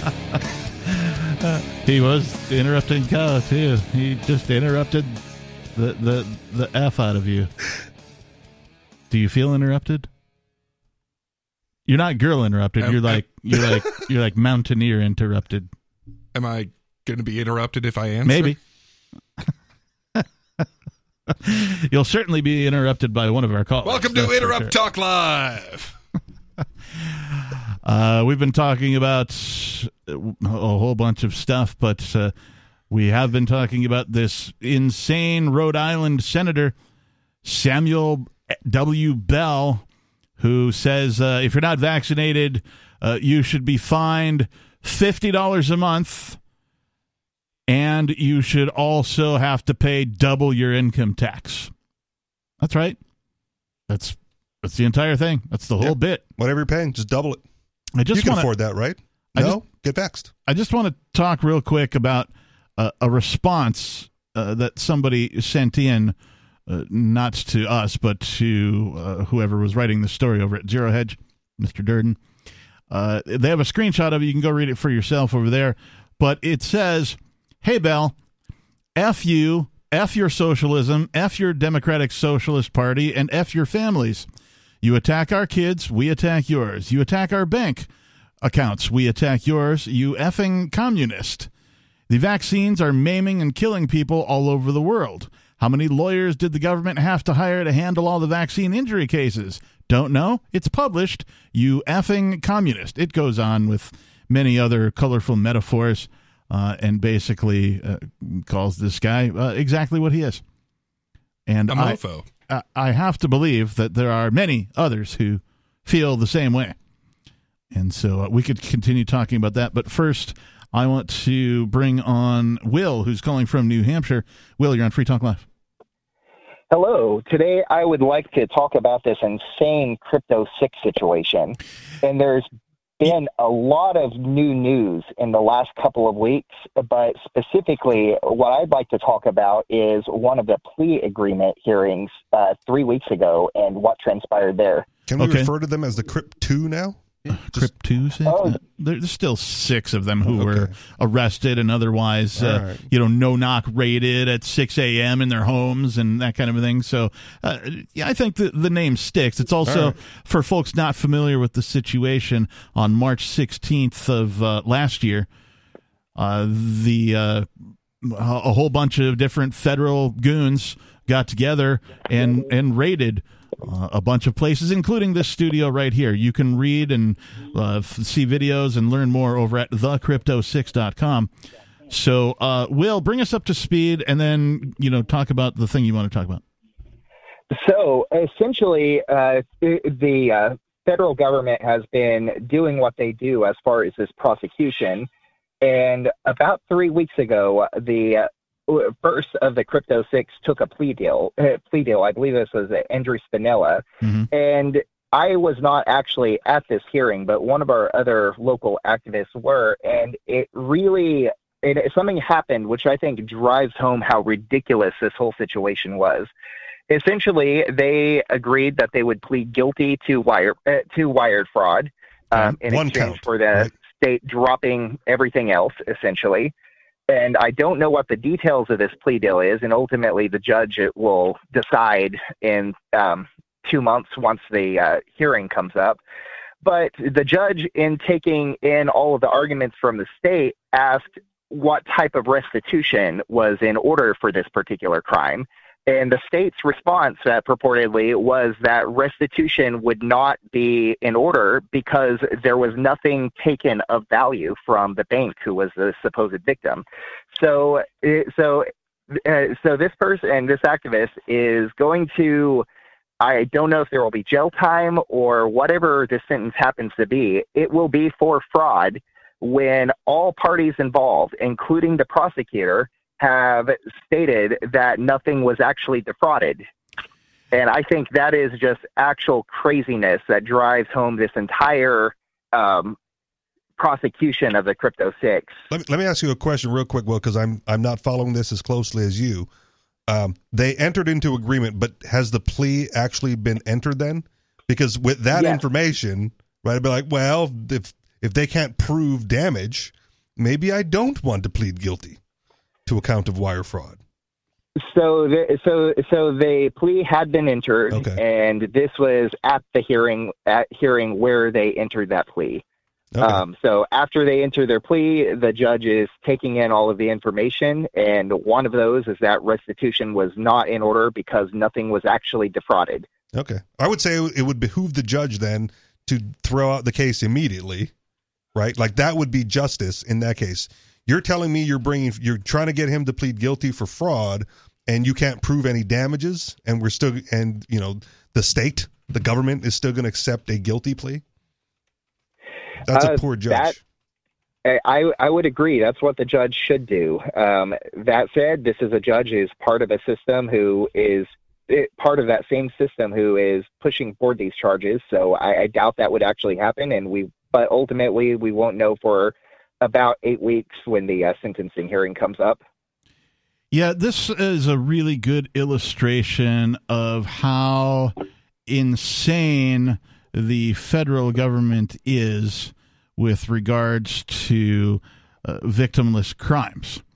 As libertarians, anarchists, voluntarists, whatever term we want to call ourselves, the general belief is no victim, no crime.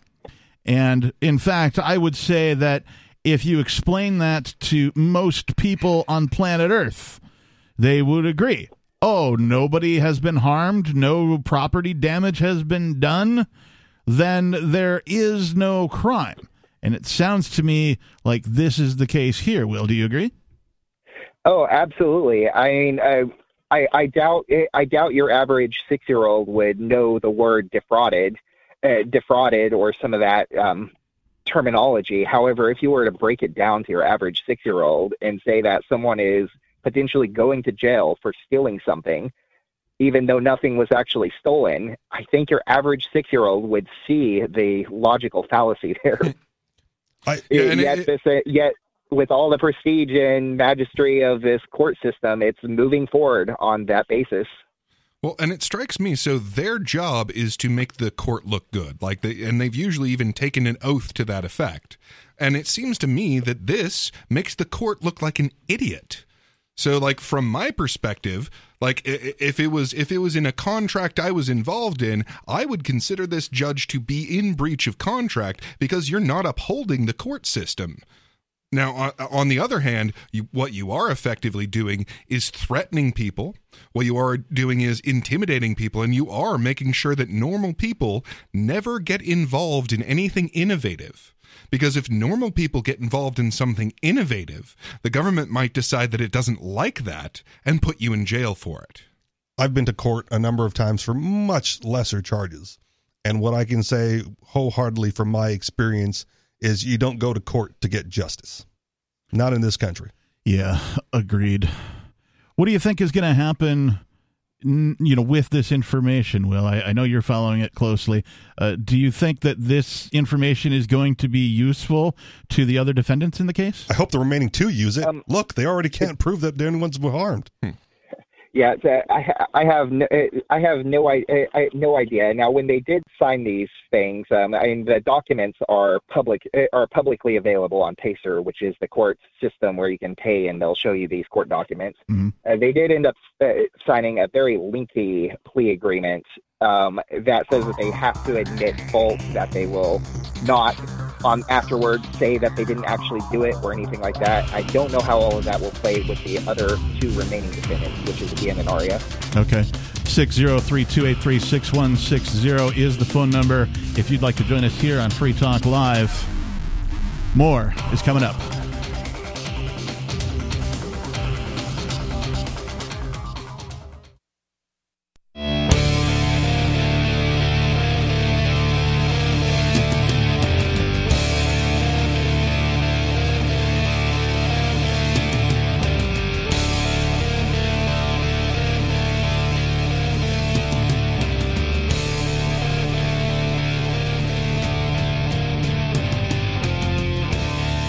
And we're back. Yes, we are back. It is Free Talk Live. We're a live radio program where you can call in and talk about whatever is on your mind. In the studio tonight, it's myself, the captain. The Eagles Mountaineer. My turn. And Richie Rich. It's very good. Well done. You get 2 merits. 2 merits. 2 credits. Ooh. The telephone number 603-283-6160. We'll get to your calls momentarily, but Forkfest 2022 is coming up. You can join liberty-minded voluntarists, anarchists, and libertarians from June 27th through July 3rd for the 6th annual Forkfest at Rogers Campground in the gorgeous White Mountains of New Hampshire. Forkfest is a fork of the Porcupine Freedom Festival, also known as Porkfest. So you got Porkfest followed by Forkfest. Forkfest takes place the week after Porkfest, but it is decentralized, which means there's no ticket cost for the event, and no one is in charge of the event. So if you want to just come and hang out, you can do that. If you want to put something on, we encourage that. If you want to bring an event or something for others to enjoy, we encourage you to do that as well. All you have to do is reserve your camping site, RV site, or your motel room with Rogers Campground for June 27th through July 3rd. I can't think of a better place to celebrate Independence Day than around other freedom-loving people here in New Hampshire. You can find out more over at the unofficial website, forkfest.party, where you can connect with other attendees. You can also use the Telegram and Matrix chat rooms that can all be found at forkfest.party. Again, forkfest.party. We hope to see you there. Come party, well, with us. All right, we've been talking about Samuel W. Bell, the insane politician, senator, if you will, from Rhode Island, who has proposed... What did that one commenter call him again?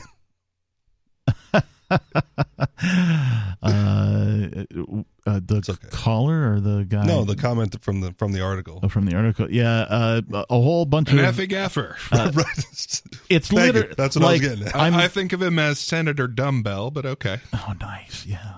Ding-a-ling. All right, bells. Go ding. There you go. Yeah, okay. At any rate, We could talk more about that, but let's go to your calls and thoughts. First, we have Major Payne calling from Michigan. Major, you're on Free Talk Live. Hey, I'm here. Yes, my campfire compadres, may your stones be sound and your pokers be hot. All right. Who's playing Poker Stone? Checker, chest, and poker. Well, yeah, you got to have. You don't want to pick river rocks because they can have water inside them, and they will actually blow up when the fire gets too hot. At my favorite bar, there's always liquor available in the front, and then there's poker in the rear. There you go. Well, yeah, that was the old Western Saloon. What's on your mind, Major? Anyway, yeah, I was married to a Bell, this crazy guy from Rhode Island, and it seems to me his name was John W. Bell, and he was evidently was adopted by the Cherokees somewhere in the late 17, early 1800s. Okay. He was, by recollection, a big red-headed fellow, so I'm figuring he was Scotch, maybe Scotch-Irish. Sort of a peakless mountaineer-looking guy? He rose to prominence among the Cherokees, and by the time the Trail of Tears came, he led half of the tribe when they decided to split it at a certain pass in the Appalachian Mountains when they were marching to Oklahoma, and many died. But anyway, this guy was quite a what would you call him? A whore dog, I guess. Okay. But the Indians had a weird way. I mean, the squaws chose who they wanted to bet, so they would basically lift up the flap of your teepee and roll up underneath there if they wanted to have you. And he was, a great chief, so he had many squaws and many babies. So there's many bells. Okay. But one time he evidently offended the wrong squaw, and she was an Indian witch, and she put a generational curse on him. And that's where the term squaw bell comes from for couple disputes. Squaw bell? Squabble. I've never heard that one. Squabble? Oh, that's terrible. Squabble. Yeah, Richie Rich is making a terrible pun. I'm waiting for the punchline of this story. Hey, I got thrown off the air last week for making pretty much such a statement. It was it was the repeated use of a word that starts with P and rhymes with this. Right. But I have used that. But I have never used it twice. I know, but our producers were insistent. So, all right. Don't do it again. It's one of the 7 words, man. The George Carlins, don't say them. Yes. Don't say any of them. But it is one of them. It's to them.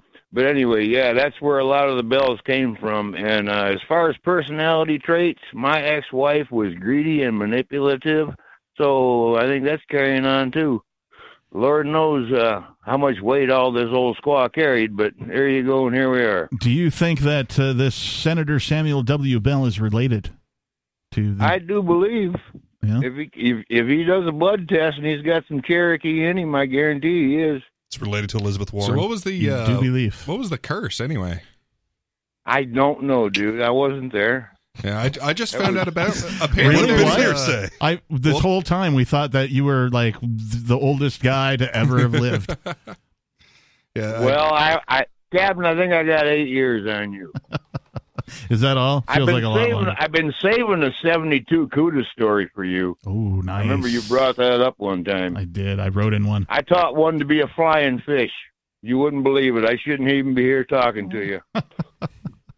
All right. Well, we'll have to get around to that another time. Thanks for the call, Major. We appreciate it. Yeah. So the other things Mr. Bell said were the senator. He said, the reason I introduced the bill is we have a crisis with the pandemic. Thousands of Rhode Islanders have died. I've had really painful calls from constituents who can't go to the store because they're immunocompromised, who have lost loved ones to this pandemic, who are really ill and not fully recovered, suffering long-term effects. Okay, so first of all, and they're all going to get the exemption because they're too sick to get the vaccine. If somebody's immunocompromised, going to the store is always a risk for them. Right. Always. At any time. It always will be. And all of the bad things that, folks like Anthony Fauci said were going to happen regarding the pandemic didn't, right? So, the deaths have tapered off. The masks, of course, were ineffective. We knew that a long time ago, and all that kind of thing. The article continues, Bell has faced harsh criticism for the introduction of the bill. We talked about the the email that he received. Wait, he had all those constituents calling in, and he's facing harsh criticism? Yeah. Where's his constituents? Right. The article continues, subjecting adults to fines and more taxes for not being vaxxed or even their kids not being vaxxed is a significant overreach by government. Also, the vaccine itself is not risk-free, particularly for children. 603-283-6160 is the phone number here. Would you want your taxes doubled if your children aren't vaccinated? Give us a call. More Free Talk Live is coming up.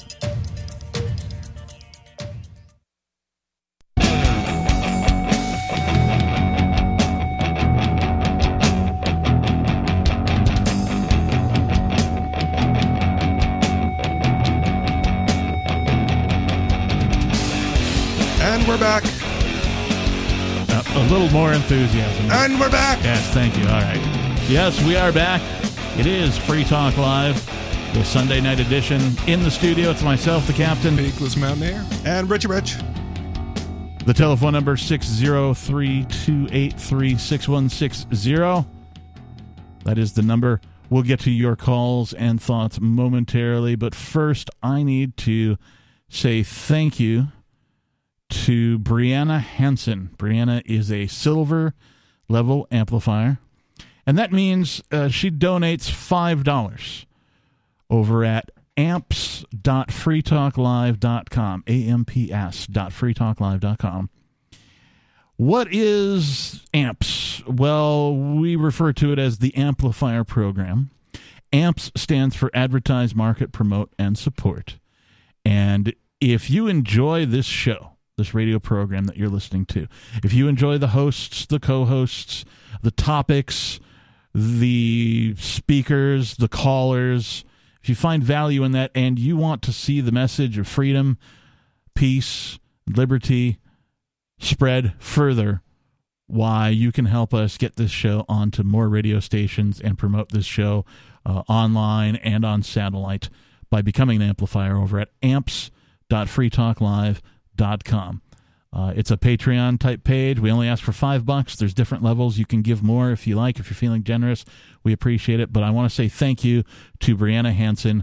We appreciate you. Thank you. All right. Moving right along, let's go to your calls and thoughts. Let's first go to David in New Mexico. David, you're on Free Talk Live. Hell's Bells. Hey, that's funny. I actually know those girls, and if you don't know what I'm talking about, there is an all-female AC/DC tribute band called Hell's Bells, Belles. Nice. And they are great. They're the only AC/DC tribute band to be endorsed by AC/DC themselves. So AC/DC has come out and said, these chicks rock. You have our blessing and our endorsement. That is cool. Anyway, what's on your mind, David? Yeah, thanks for reminding me. I saw them on the web one time. Somebody was doing a Periscope or something like that. I saw them. They're good. That explains where the Ma Bell and all the baby bells came from too. I guess the Major Payne story. Bunch of ding dongs. A bunch of ding dongs. So white hat judges. What do you got against white hat judges?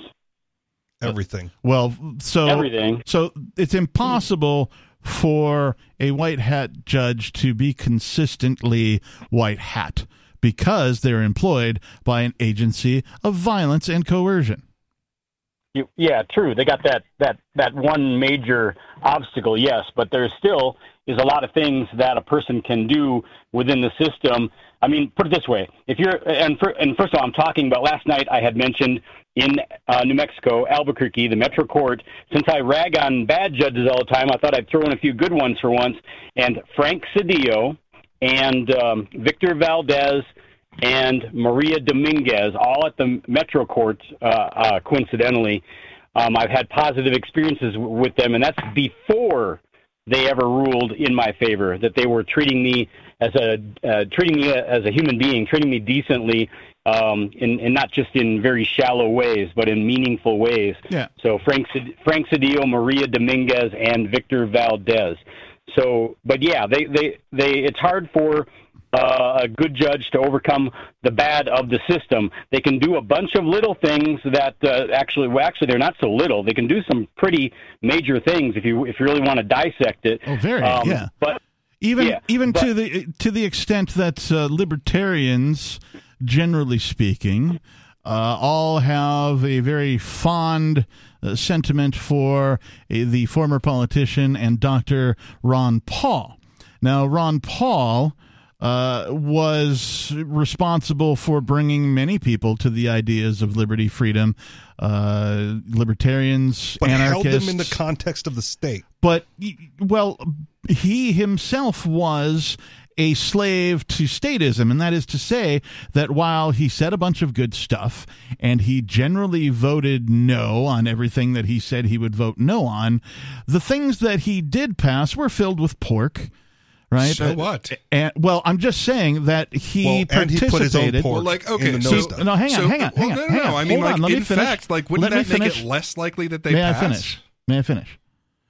I'm just saying that he was responsible for statist activities that forced other people to do things that they didn't want to do because of the position that he held. When you are an employee of government, you cannot help but force other people to do other people's desires. It's just a part of the organization. This isn't a rag on Ron Paul. This is just a fact that you can be the best possible person. You can be the most principled person on planet Earth. And as soon as you start getting a paycheck from a government entity, you are indeed forcing other people to somebody else's preference, regardless of whether you're a white hat like Ron Paul or, as David considers these judges to be white hats. It's impossible for them to be 100% on their principles because they're employed by an agency that is not principled and, in fact, is based in violence and coercion. That's all I'm saying. I was in a recent conversation with an angel and it came like, how anti-state are you? Mm-hmm. Right, because locally there was like an accident on the freeway here, and it was like a cop cruiser that got smashed. And I went, good. Like what? What do you mean? What if it was like a good cop? I'm like, there aren't any. Right, but I said I hate the state and statists so much. I would have the same reaction if it turned out to be a public school teacher, because they get a paycheck from the state, and that's enough for me. Yep, David. Like no white hats there. David? Yeah, point's been basically made. So, once again, that's Frank Cedillo, Maria Dominguez, and Victor Valdez deserve, a round of applause for being decent. Being decent to you. Boo. All right. Well, some insertions come with lubrication, and that's what this is. We appreciate the call, David. Thank you. Did you have more to say about Ron Paul? Yeah, I feel like I cut you off, and I didn't want to. I just wanted to finish my thought. Yeah, we were kind of sorry for talking over it. It's an argument that I've heard several times as far as a critique of Ron Paul, and I don't think that it really holds a lot of merit. So, I mean, number one, it's okay, here's a bill that I don't want to pass, that I'm going to vote against, but I'm going to put stuff in it so that I can keep my position. Right. Okay. Also, doesn't how putting more principled stuff is in that? it... Look, he puts okay, pork... So there's so imagine, if you will, that I have a printing press. I'm going to print up some $100 bills. There's going to be $1 million are getting added in one way or another. Now, is it a better thing if I hand those out to freedom-loving people as opposed to at random or even pro-communism people? I don't think Ron Paul gets to choose. I don't think he gets to insert stuff into that bill that says, well, a bigger percentage of that goes to my constituents in Texas, but I'm going to vote no so I can maintain my Dr. No status, even though I know it's going to pass. Like I see nothing wrong with that. Okay. So if this is getting printed up anyway, it's a better thing that it goes to more liberty. Okay. So here's also having more of it in there makes it less likely to pass. So libertarians should get jobs working for the state so they can put their retirement towards activist activities then. I don't follow you at all. I see what you're saying. Here's my take on it. I don't know about you guys, but I was a statist. No. Once upon a time. And coming out of the fog of statism is a difficult thing for a human being to do. You have to be able to be honest with yourself. You have to be able to see the principle and follow it, whether or not something is principled, through a process that is akin to rewiring yourself. The bottom line is, I would much rather have had Ron Paul than not. Right? Does that mean he was 100% principled in all of his actions? No. In fact, quite the opposite. And so we critique him in those areas. 603-283-6160. More Free Talk Live is coming up.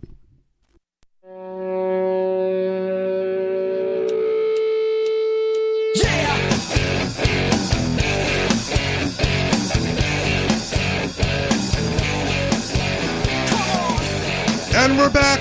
We are back. It is Free Talk Live. The telephone number is 603. Well, you don't need it anyway. It's the final segment. 603-283-6160. If you're not already on hold, you're likely not going to get on the air tonight. Write it down in case you're listening to this later on the archives. You want to call in later when we are live. 7 p.m. to 10 p.m. Eastern, 7 days a week. So if you've tried to call tonight and you weren't able to get through, we're here 7 nights a week. It's always better to try and call earlier, too. So if you can, make your call in the first hour of the program, generally we get to more callers. Whereas for whatever reason in the last hour of the program, generally we get more callers. So if you really want to make sure you get on, the earlier you call, the better. But we are here 7 nights a week. There's different hosts and co-hosts and that kind of a thing, but you can bring up whatever you want. It's called Free Talk Live for that reason. And in the studio, it's myself, the captain. Peakless Mountaineer. And Richie Rich. Let's go right away to Josie, who is calling from Virginia. Josie, you're on Free Talk Live. Hello, good evening to you both, or all, however many you are. Yeah, there's three, but it's okay. What's on your mind, Josie? Well, I'm calling because there was someone who said if you're not vaccinated, you should be, this and that and the other thing happening to you. Senator Samuel W. Bell was the person, and I just like to say his name over and over again so people know who he is. Well, he's a hell's bell, that's for sure. He is. He just doesn't know something that's really important, and that is how dangerous these vaccines are. And in my wonderful magazine called Health Freedom News, which I guess for those who have computers, you go to the NHF, or the National Health Federation, thenhf.com. And anyway, there is a German was a German chemist who his name is Dr. Andreas Noack. And he was one of the European Union's top graphene and carbon experts. Mm-hmm. And that's in the vaccine, this graphene. I actually don't know what's in the vaccine, to be honest. Well, it's a good idea to know it. Could be that graphene's in there. I don't know. Well, it is in there, apparently. Anyway, this Dr. Noack formulated his doctoral thesis converting the graphene oxide into graphene hydroxide.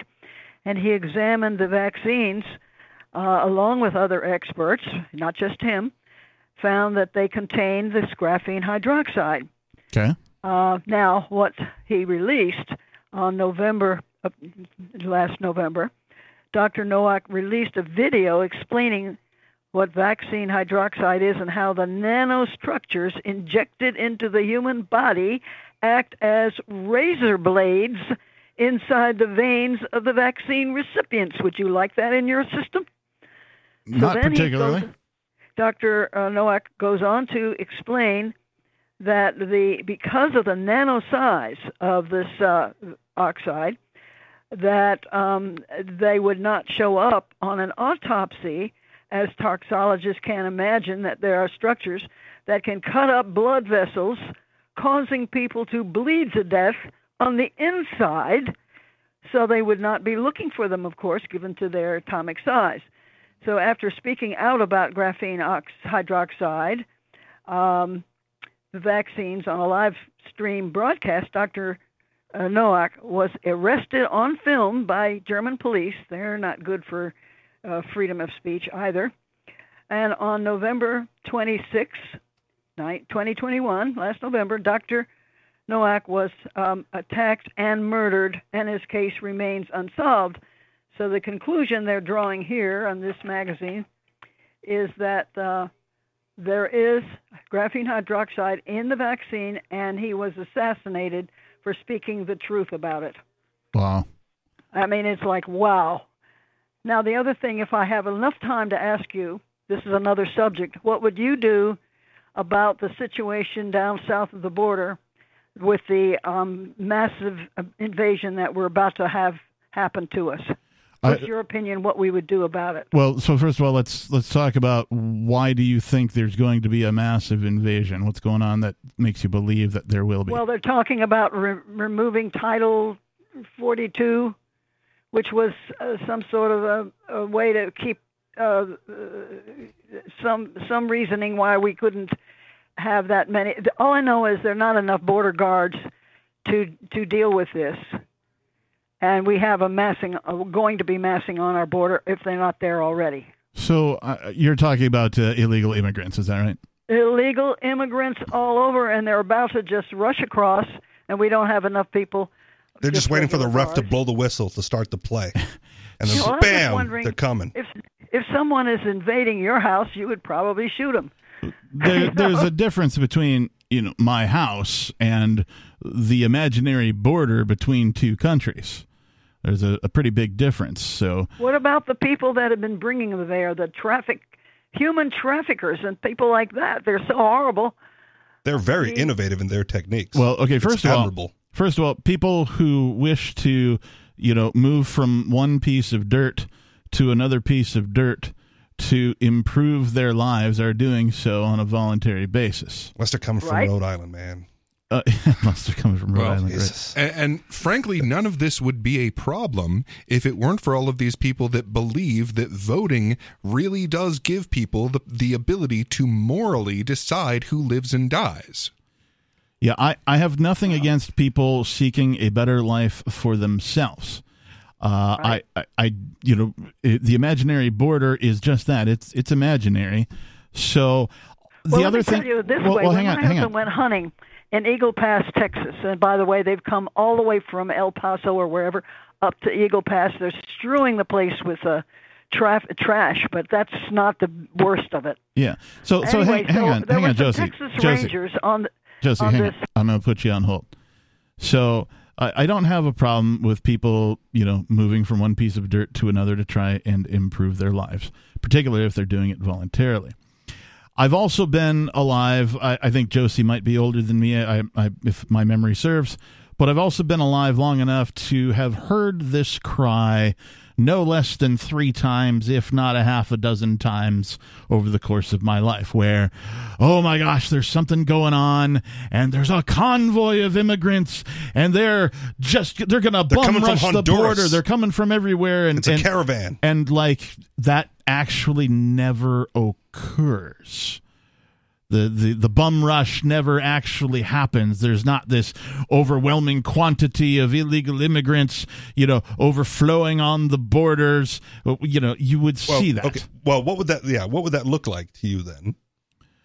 What would it look like to me if there were? I mean, are you picturing like at the border checkpoint that the border guards are just overrun and overwhelmed? Yeah. And there's a whole bunch of like running Mexicans just storming. Or even at like a border town, like let's see, Doug Stanhope lives in Brisbane, Arizona, which I believe is a border town bordering on Mexico. Okay. And he comments from time to time on, yep, sure enough, he'll see some immigrants coming across the border, and that kind of a thing, or he'll be able to identify, but there's never like an overwhelming bum rush of these people. Nothing like that ever really occurs. It's just this stream of people. And then there's a trickle instead of a flood. Yes. Okay. And then there's also sort of the opposite thing that occurs, and that is like take with the recent hike in gas prices that the United States has seen. There's an opposite effect going on where people from the United States are driving south of the border into Mexico to get less expensive gasoline in Mexico. And the Mexicans had a problem with that, by the way. Mm-hmm. Of course they did, especially after all the hubbub of the United States. The Americans are using people. all of our gas. Right, yeah. So it's not a one-sided topic. Now, if you take away countries, states, if you will, if you take away these imaginary borders, it's just people moving. Why do I have anything against people moving? I moved from Seattle, Washington to Keene, New Hampshire to better my life, to be around more freedom-oriented people, to, be amongst a community of people who wanted to make a change to their lives and the lives of others to make them more free. Anybody have a problem with that between all of the 3,000 or so miles that I traveled? No. Why? Because you're doing it for more freedom, not less. Aren't they doing it for more freedom? These immigrants coming from the South? Aren't they trying to be more free, more wealthy, to make their lives better? Generally, yes. Okay. Well, and the usual argument that I hear about this is for voting purposes, and that wouldn't be a problem if you didn't give voting all of this imaginary power to defy morality. Hey, Josie, thanks for the call. We appreciate you. I'd love to talk more about this and everything else, but sadly we are out of time for this episode of Free Talk Live. If you missed any part of our program, you can catch the replay over at freetalklive.com or on your favorite podcast catcher. Thanks and peace.